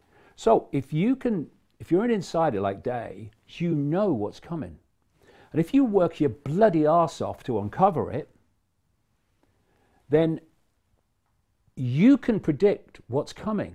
This is why my books over the last 30 years, as people are now recognizing, have been just extraordinarily prophetic in what's happening now. Why? Because if there is an agenda for the world and nothing intervenes to stop it, which is the whole point of my life, trying to make that happen, then it will happen. And in uncovering the agenda and saying this is the plan, you will, without an intervention, be predicting the future. And the reason my books are so accurate in predicting the future is that they're just revealing what the plan is. Now, you know, the Chinese have a word which means both danger and opportunity. We, ladies and gentlemen of the human race, are now at a point of danger and opportunity. If people go on sitting on their arse and acquiescing, woof woof, yes sir. If people think it's bad now, whoa, what? They've not even started yet. And I've been saying in the last 30 years to people who've laughed in my face, you go and look at your children and your grandchildren in the eye, and you justify to them you doing nothing. Because if you think it's bad for you, just have some imagination and see the world of total, utter control, dystopia, that your children and your grandchildren are going to live in. And you come and tell me then that you're not prepared to get off your arse, to stop thinking about consequences. I'll give you bloody consequences in where we're going if we do not put aside, yeah, but what are the consequences for me? What are the consequences of you not doing it? We have to stop acquiescing to this cult. And let me put it in perspective. We have a health secretary who's not got, I see no evidence that he has two brain cells to rub together. And he'll be secretary of something else eventually. He's not making the decisions, he's just a front man. for the real power in the background, the advisors and such. But Matt Hancock says, you must do this. And 66 billion, without even thinking about it, do it. And we sit and we cook in the ever-expanding 5G. It goes to 60 gigahertz and we can't frickin' breathe. And people just sit there. Well, you can't. The government says. We are at a pivotal point in the history of the human race, literally. Because there will be no human race as we know it if we don't get our arses in gear now, worldwide. And people have said to me over the years, Brian, a few people can't control the world. That's ridiculous. They've got half the frickin' world locked down under house arrest, tiny few people, in a matter of weeks. What do you mean they can't? They are. So, how long are we going to take it? How long are we going to take it? Because the next thing they'll start doing is sorting out the food. What can put people under more dependency than the state controlling food? And you know, I'll tell you where this is going. I've said this before, but this is where it's going. They're moving eventually into a situation where food as we've known it will go. It will be synthetic food.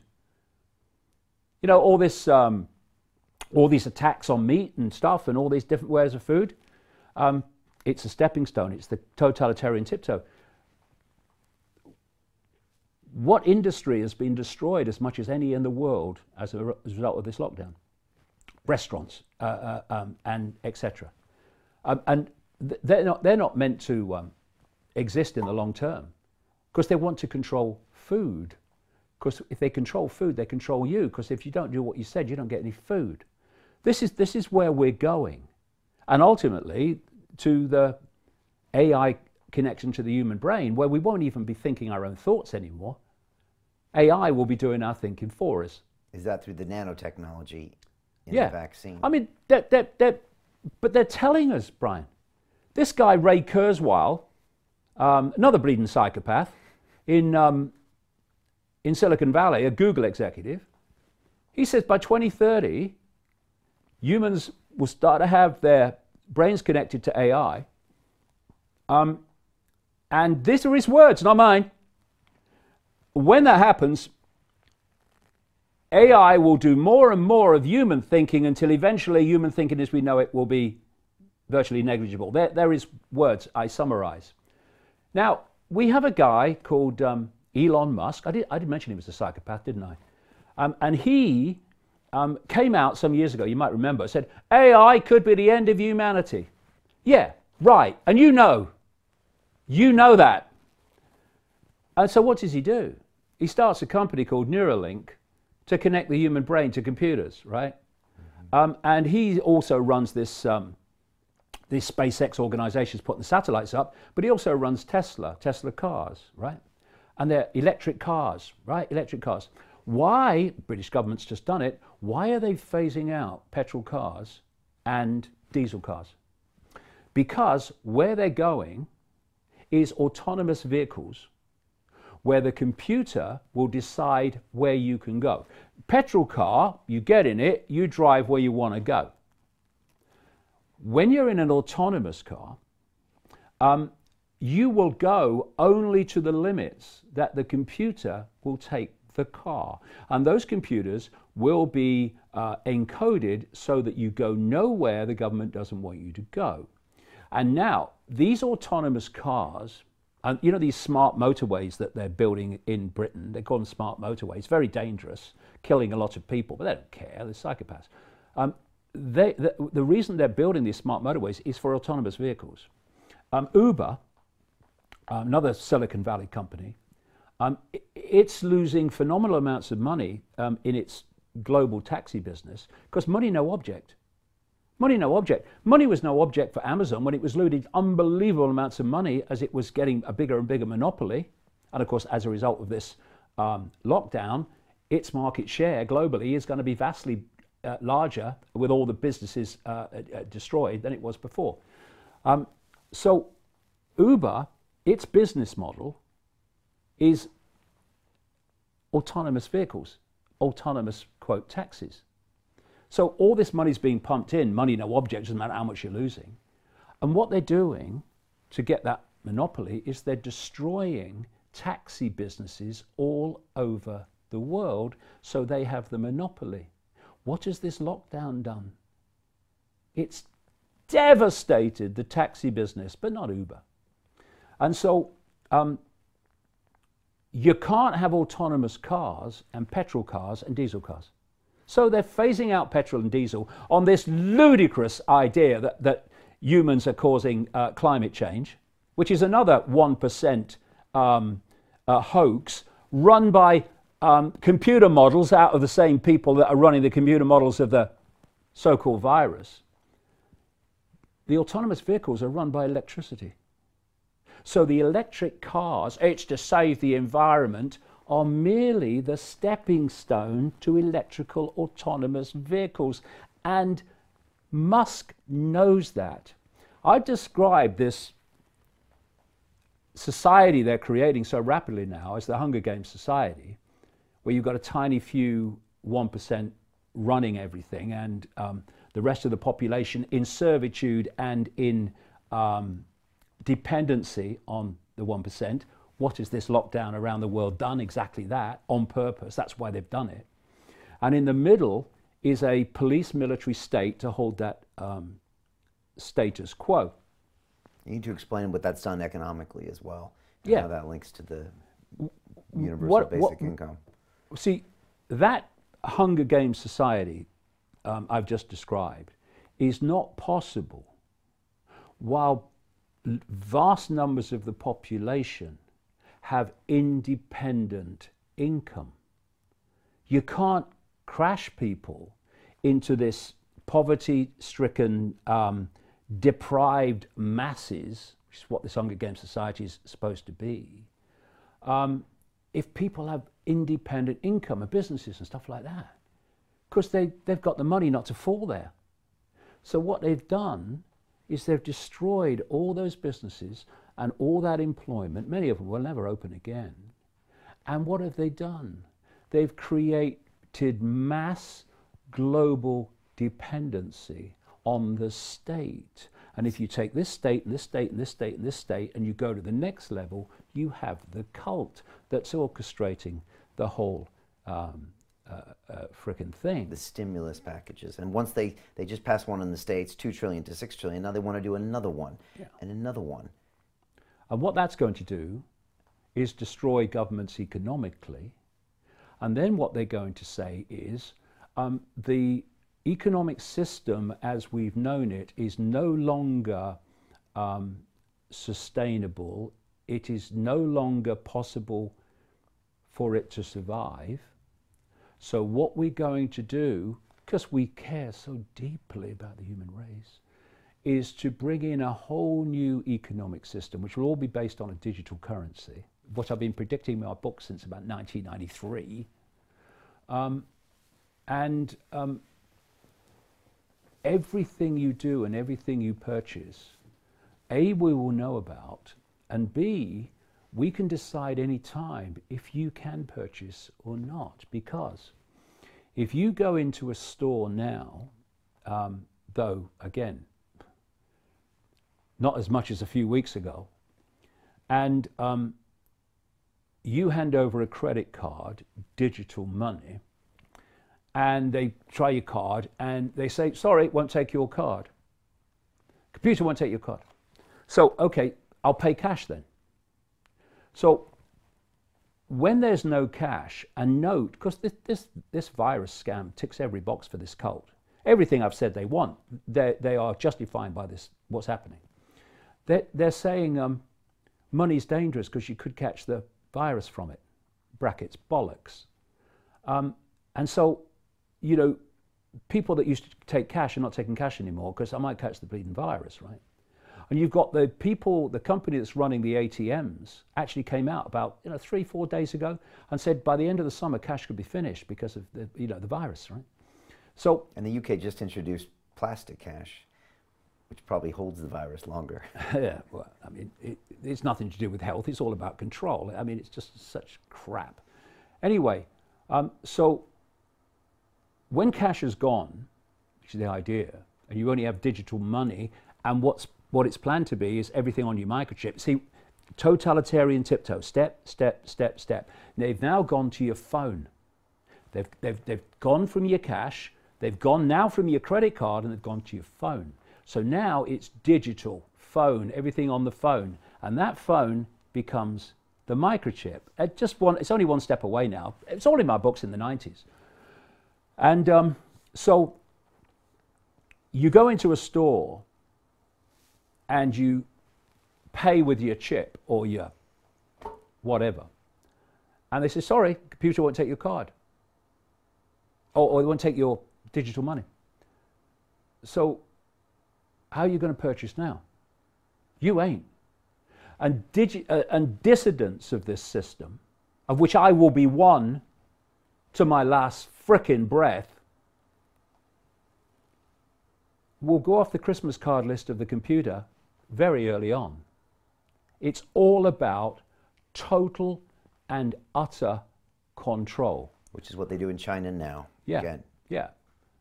And as I was saying, this Hunger Games society is supposed to be it is fascism, it is communism, which are different names for the same tyrannies, really.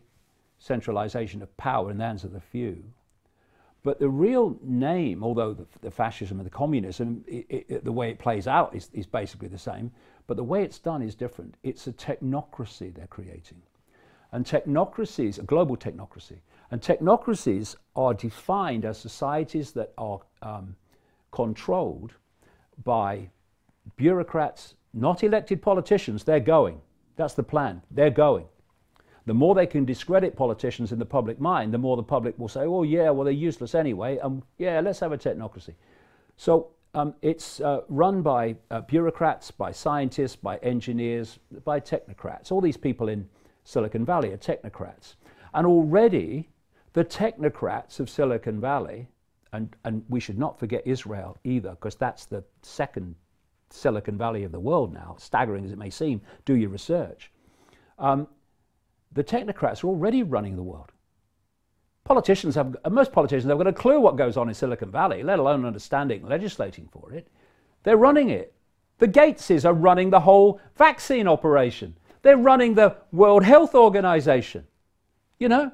And so the technocrats are already taking over. And the more you move into this technological, technocratic society of AI, the technocrats are taking over because the politicians become irrelevant. Now, whose grandfather was head of the Technocratic Party of Canada in the 30s, which was campaigning for just such a society?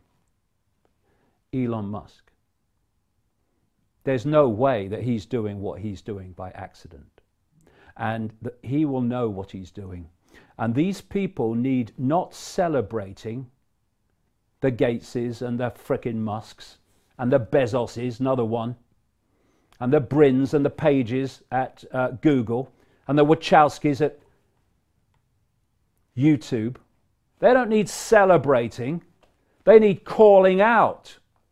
They need exposing for what they're doing, which is building this technocratic nightmare dystopian society based on AI and total censorship of any other form of view or information that is at odds with the official narrative, which is why Ofcom and Melanie frickin' Dawes are banning discussion of the link between 5G and COVID-19 in British broadcasters. And let me say this, Brian. Let me say this to the broadcasters. Let me say this to everybody who's just accepting this. Let me say it to law enforcement. Daddy, what were you doing when the global fascist state came in and the economic system was destroyed, and now we have to do everything the state says, or we don't get our pittance every month? What were you doing, Daddy? The population. I was just sitting there, darling. Journalists. I was helping to bring it in, darling, by lying to the public. Law enforcement. I was enforcing it, darling.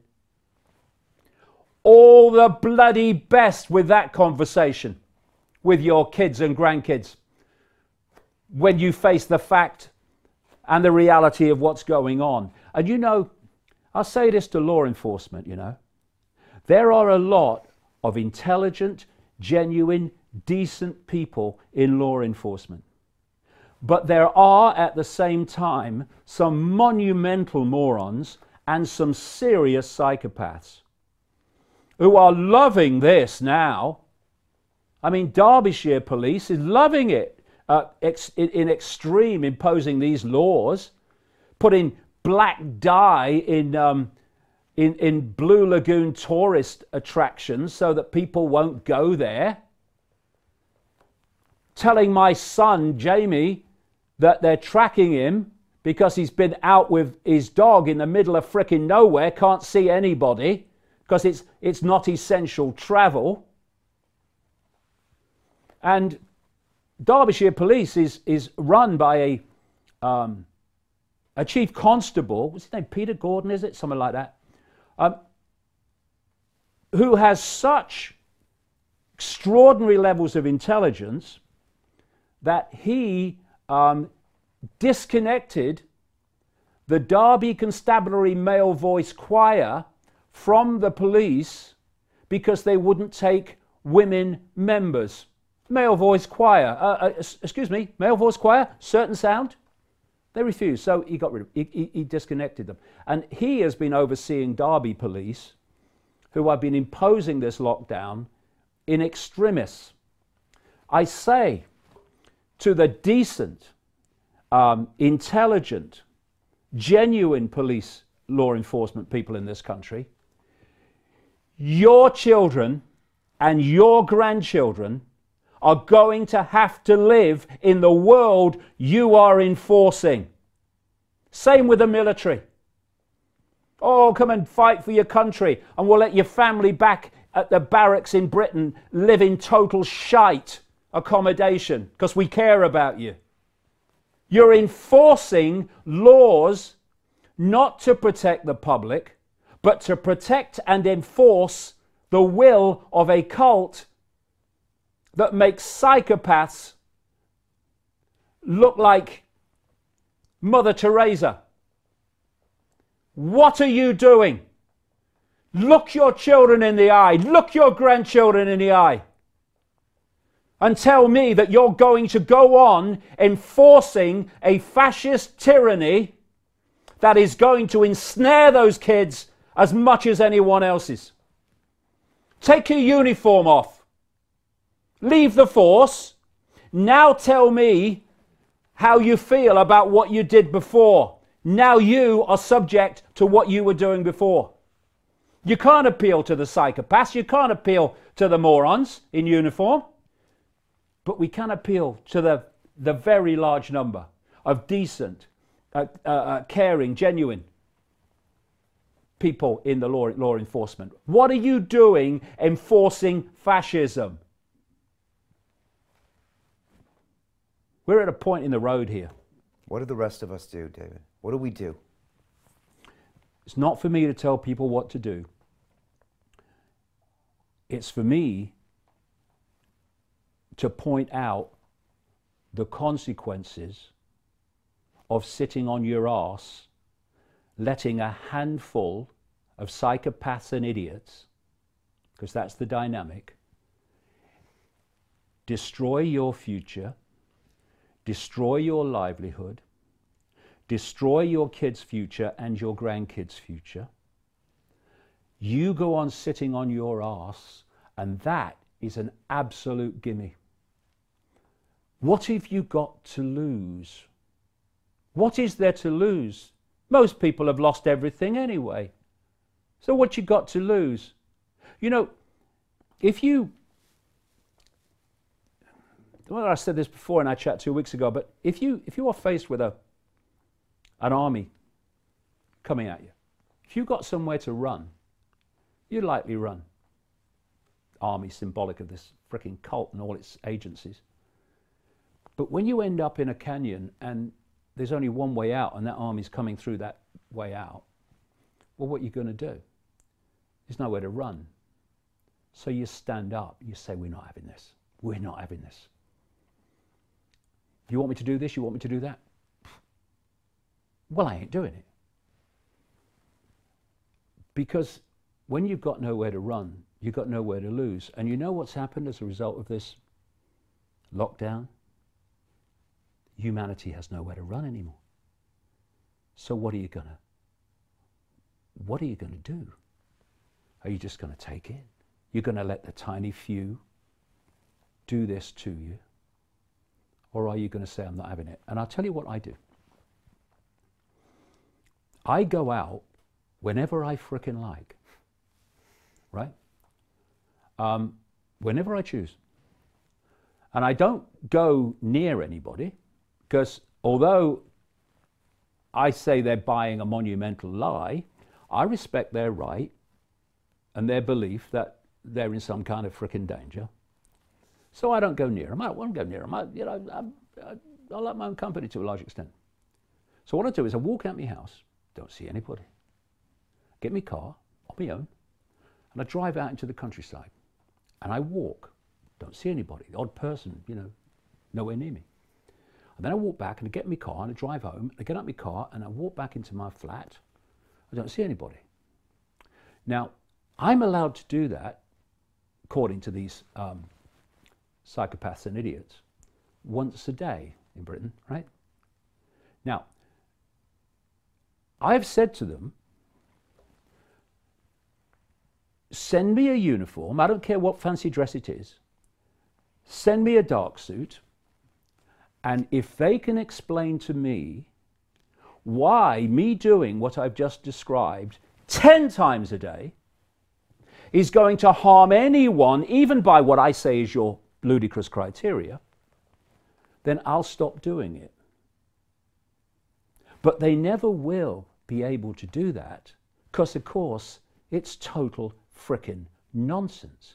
And the fact that it's nonsense, the fact that going out on your own and away from everybody, if you do it once or 10 times a day, doesn't matter. You're still not going to harm anybody, even by their ludicrous criteria.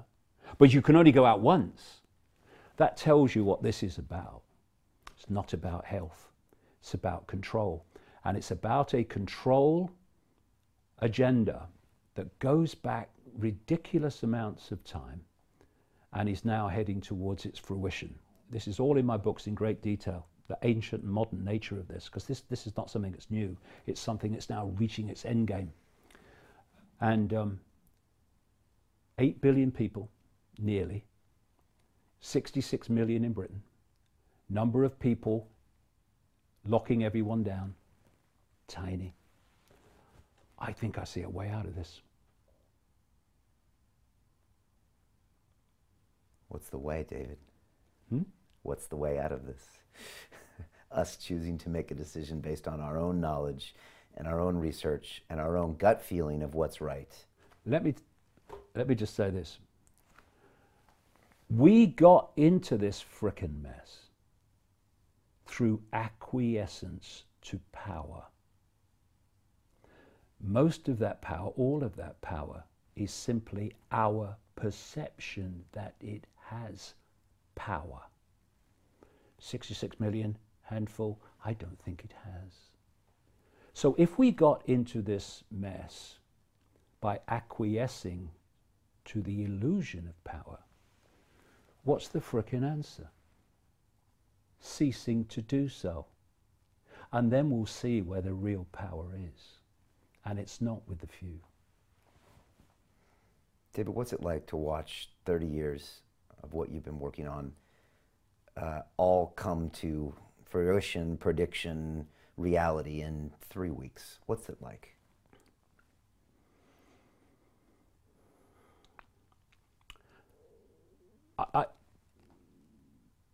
I don't give myself the time to be frustrated, because that's just drains your energy. So I just get on with it. And I see silver linings in every cloud.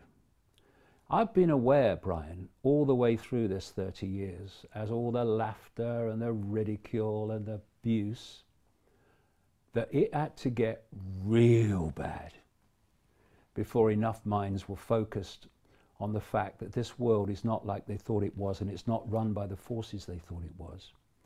So I see this not just as a danger, it's certainly that. I see it as a wonderful opportunity. Because people, there will be some, of course, because they've allowed themselves, they don't have to be, they've allowed themselves to become software programs, press enter people, I call them, who simply have denied themselves the capacity for free thought. But there are a lot of people whose perceptions of the world will have changed in the last 3 weeks. They will have realized that they can't just wave away the idea that a few people are running the world to a very malevolent end, because they're watching it unfold in front of their eyes. And we will see in the weeks to come what impact that mass realization of what we're dealing with and what this world is will have in its impact upon what people do and how people cease to acquiesce to power, or the perception of power, because that's all it is. We are in a position here where this could be the turning point when humanity got off its frickin' knees. Some 7 million people watched our last episode, David. I'm sure tens of millions will watch this. Apparently our last episode is going to be broadcast on a television station in this country and be promoted in a mainstream newspaper with nearly 1 million circulation. People are listening, they're tuning in. Does this give you hope? Oh, of course.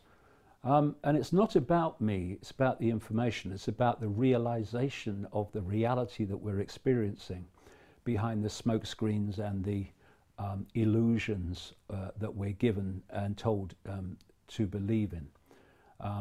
So, you know, in the old Yellow Brick Road, Wizard of Oz, they seem to be dealing with an all-powerful force. And when they looked behind the curtain, it was an old bloke who had no power at all. And this cult expresses its power by persuading the target population that it has power. Its power is in our acquiescence to that illusion of power. We now have the chance to break the spell, to break the mind spell and see behind the curtain. And what we'll find is something that's not powerful at all once we stop acquiescing to it. And that's where it's where I want things to go, but it's also where I know things can go. Because in the last few weeks, worldwide, that spell has been broken. And at the same time, this cult has broken cover. It's walked into the room where we can see it. And you know what's happened? The frickin' door has clicked behind it. And we're now in a different game. And I tell you this, I have tracked these people, this cult, for 30 years full time. And I've seen what they do, and I've seen how they act, and I've seen their staggering, shocking levels of psychopathy. And you know what? I don't fear them one smear, because I am more powerful than they are, and they frickin' know it. I ain't come here to fail, and I frickin' won't. Why are you more powerful than they are, David? Why? Because I have levels of consciousness, and everybody watching this program has those same levels of consciousness if they will only open their minds to it. It's theirs, it's their right, it's their true self. Whereas this cult is so limited in its perception, in its ability to make things happen. You see,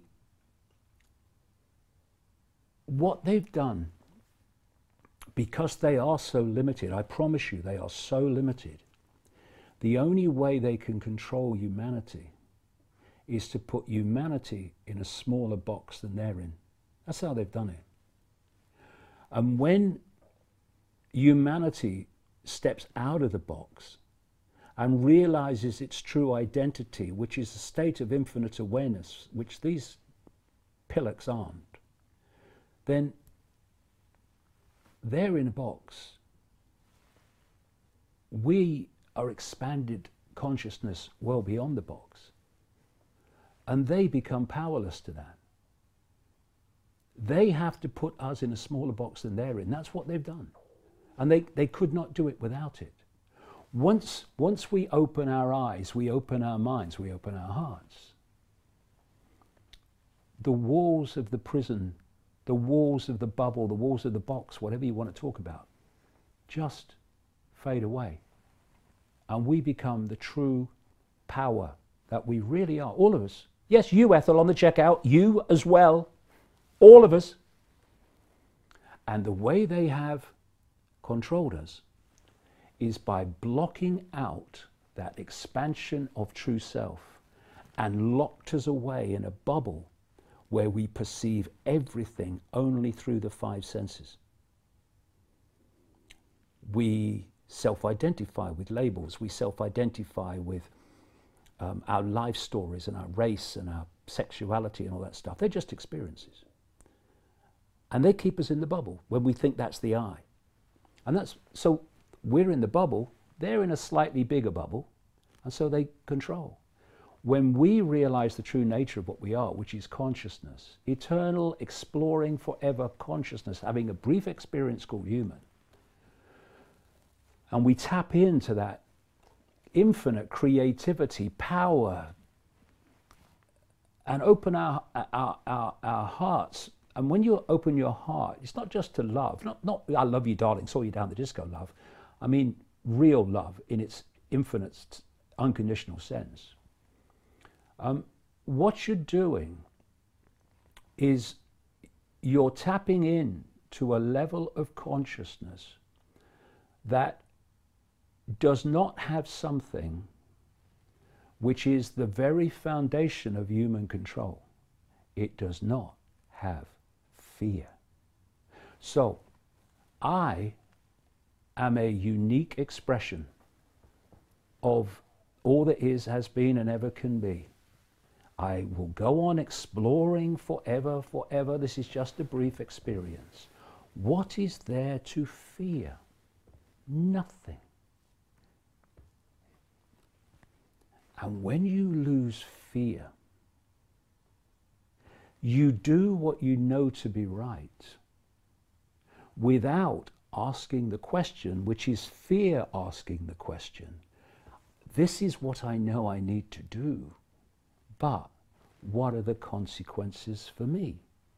It's asking about the consequences, which is fear asking the question, that leads to people not doing what they know to be right. Once you open that and you go beyond fear, then you don't ask about consequences. You just do what you know to be right. And you know something? This cult is terrified of that. It's terrified of fearless people because fear is its currency of control. And if people are not fearful, it has lost its currency of control. And that's why I have more power than they have. Because you know something? They are consumed by fear. And their biggest fear, because it's over then, is humanity awakening to what the frickin' hell is really going on and who is really in control. They can only control by their target population being in ignorance of that. Once we realize their game is over, and that's why I have more power than them, and they frickin' know it, and all of us have more powerful than them. Put aside fear. Stop asking about consequences, and you will see where the real power is. And it's not with these psychopaths. Mm. It seems so clear. It seems so obvious what you just said, David. But fear paralyzes so many people because they're worried about all these consequences from the postage stamp mentality that you've been talking about for 30 years. And so there's all the reasons why they shouldn't do what they should do, and then that stops them. But they are this close. That's close. To opening it up and saying, what do you got? You've got nothing. I've got nothing to be scared of because I am here as an infinite being in infinite consciousness. So bring it, and then we'll realize that they have no power. Ask one question, if you need to. Fear will ask it. What are the consequences of me not taking this shit anymore? Okay. Ask another question. What are the consequences of me taking it? And I'll tell you now, the consequences of taking it are infinitely greater than not taking it. So when people let go of fear, including the fear of death, which freezes so many people. Fear of death, there is no death. It's just a transfer of point of attention. That's what death is. That's all. We're infinite awareness. Once you let go of fear, what can stop you, control you, impose its will upon you now? Because it's done through fear, and when you have no fear, it can't do it. So, bring it on. You don't frighten me. And you know something? You never frickin' will. For some reason, I'm having a flashback to an old episode of Star Trek, David. The one with William Shatner, the original ones. And there was this alien entity that was terrorizing the Starship Enterprise. And it fed off their own hate and fear of each other. And when Captain Kirk realized this at the very last scene, he said, oh, that's what they're feeding off. And they all started laughing, and they all started being joyful. And the entities literally died in front of their eyes. And they saw they were these tiny, little, insignificant insects, and they ran away. Well, if people read my books, when I go into the deep level of what's behind this cult, that is so close to the truth of what's going on. If we go deeper into deeper levels, exactly what is going on. And the greatest thing apart from fear is they have to divide and rule us. So they divide us on race and sexuality and political view and all the rest of it. And if we could just find the peace to be at peace with others having a different view to us, those fault lines would fall. And we would start to see that whether you are a Jew or a Muslim or a transgender or black, white, whatever, these are just different experiences of the same infinite state of awareness. They're just different points of attention in the same state of awareness. We are each other. And the key is you believe what you want to believe, but don't seek to impose it on anyone else. I don't care what people believe. I don't care what they think or what their views are.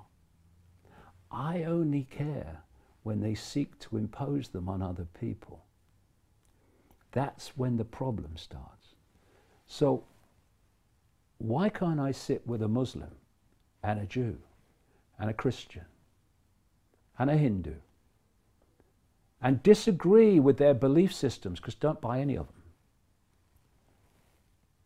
and yet we just have a friendly chat? No need for conflict, no need for fighting. I don't agree with you. It's very interesting what you're saying, though. There's some things there, I do resonate with a bit of whatever you all say. I just don't buy the whole belief system. But anyway, let's have a cup of tea and a chat, okay? Nice to meet you. Let's have a chat again. There's no need for conflict. Conflict comes, and divide and rule comes, when each of those is trying to impose their belief on the others or me.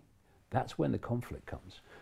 One of the great things that has to happen for us to come together is people have to find peace in other people having different opinions, because we are expressions of all that is, has been, and ever can be. And what am I saying when I say that? We are expressions of all possibility, all possibility. So what the hell are we doing insisting that everyone shares a sense of the possible that we have? We're dealing with all possibility. We should be celebrating real diversity, not the frickin' illusion of it with a woke. We should be celebrating real diversity and celebrating the uniqueness and the spontaneity and the different ways and angles of seeing everything. We should be celebrating that. It's how we learn from each other. But when you think, I am right, this is the woke mentality, which is orchestrated by the 1%, by the way. That's why billionaires fund it, like Soros. I am right. And therefore, by definition, Brian, if I am right, you're saying something different to me, so you must be wrong. And if you're wrong, what's it matter if you don't have freedom of speech? You're wrong, right? But when we say everyone has a right to their opinion, everyone has a right to their view, and there's no one who's all right and there's no one who's all wrong. It's just a matter of degree. When we say that and we're at peace with it, we can disagree on the way we see the world and be in perfect harmony with each other. Because no matter what our labels and the divisions and the fault lines that are used to divide us, this cult has every single one of us in its gun sight. Can you not see that now? Hindus are locked down, Christians are locked down, Jews are locked down. Hello? Let this be the time when we see the fallacy and the farce of allowing ourselves to be divided and ruled by our beliefs and our belief in I am right, and therefore no one else should be able to have a different opinion to me. Because that's how the cult works. Plays groups off against each other, sets them at war with each other, and if they just looked up, they'd realize that the same hands are holding all the strings while we fight down here. Let's come together, realize what's going on and where this is going, and cease to be divided and ruled. We're in this together, and we'll get out of it together. My favorite part of our last conversation here 3 weeks ago was at the very end, where you said, everyone should make up their own mind and do what they feel. Exactly. And that's the opposite of what any person with an agenda, any cult, any government, any corporation says. They all tell you what to do. No. Do this because this is why, because I am right. Yeah. And yet David Icke at the very end says, do what's in your heart. Do what you feel to be right. Do what you know to be right. And you will make a unique contribution, because that's what you are, unique contribution to getting out of this. But acquiescence is not an option, because acquiescence is how we got here. I had a call with someone this week, and they said, "What's David like?" And I paused, and I said, "David is a great man." And I think you are a great man, David. Well, that's very kind. But we're all great. We are all great. It's just that most people have forgot. And they think they're Ethel on the checkout and Bill at the cash and carry. No. That's just your experience, mate. You are all that is, has been, and ever can be. And all that power and all that creativity and all that insight and all that knowing is just waiting for you to open your mind to it, to break out of the bubble of the 5 sense illusion. And then you'll realize you ain't Ethel on the checkout and you ain't Bill at the cash and carry. And at that point, this world will change in ways that we couldn't imagine possible. I think that's exactly where we're going to leave this today, David. I'm going to shake your hand. And you dare give me COVID-19 that doesn't exist. That's symbolic. David, please stay safe. Keep doing what you're doing. If people want to go find this entire playlist of the doctors, they can go to davidicke.com. Yep. If people want to watch our previous 4 conversations, they can go to londonreal.tv and watch all that stuff. Like I said, take care of yourself. Please keep putting these messages out there. I don't know any other way. They'll carry me out with me still saying it. No one's going to shut me up. Any final thoughts? Well, only that this is just a wonderful opportunity for us to look at the nonsense of how we got here and realize that all we have to do is reverse it and we're out of here. You see, people say, what's the solutions? We're drowning in solutions, and solutions lead to more problems, and so it goes on.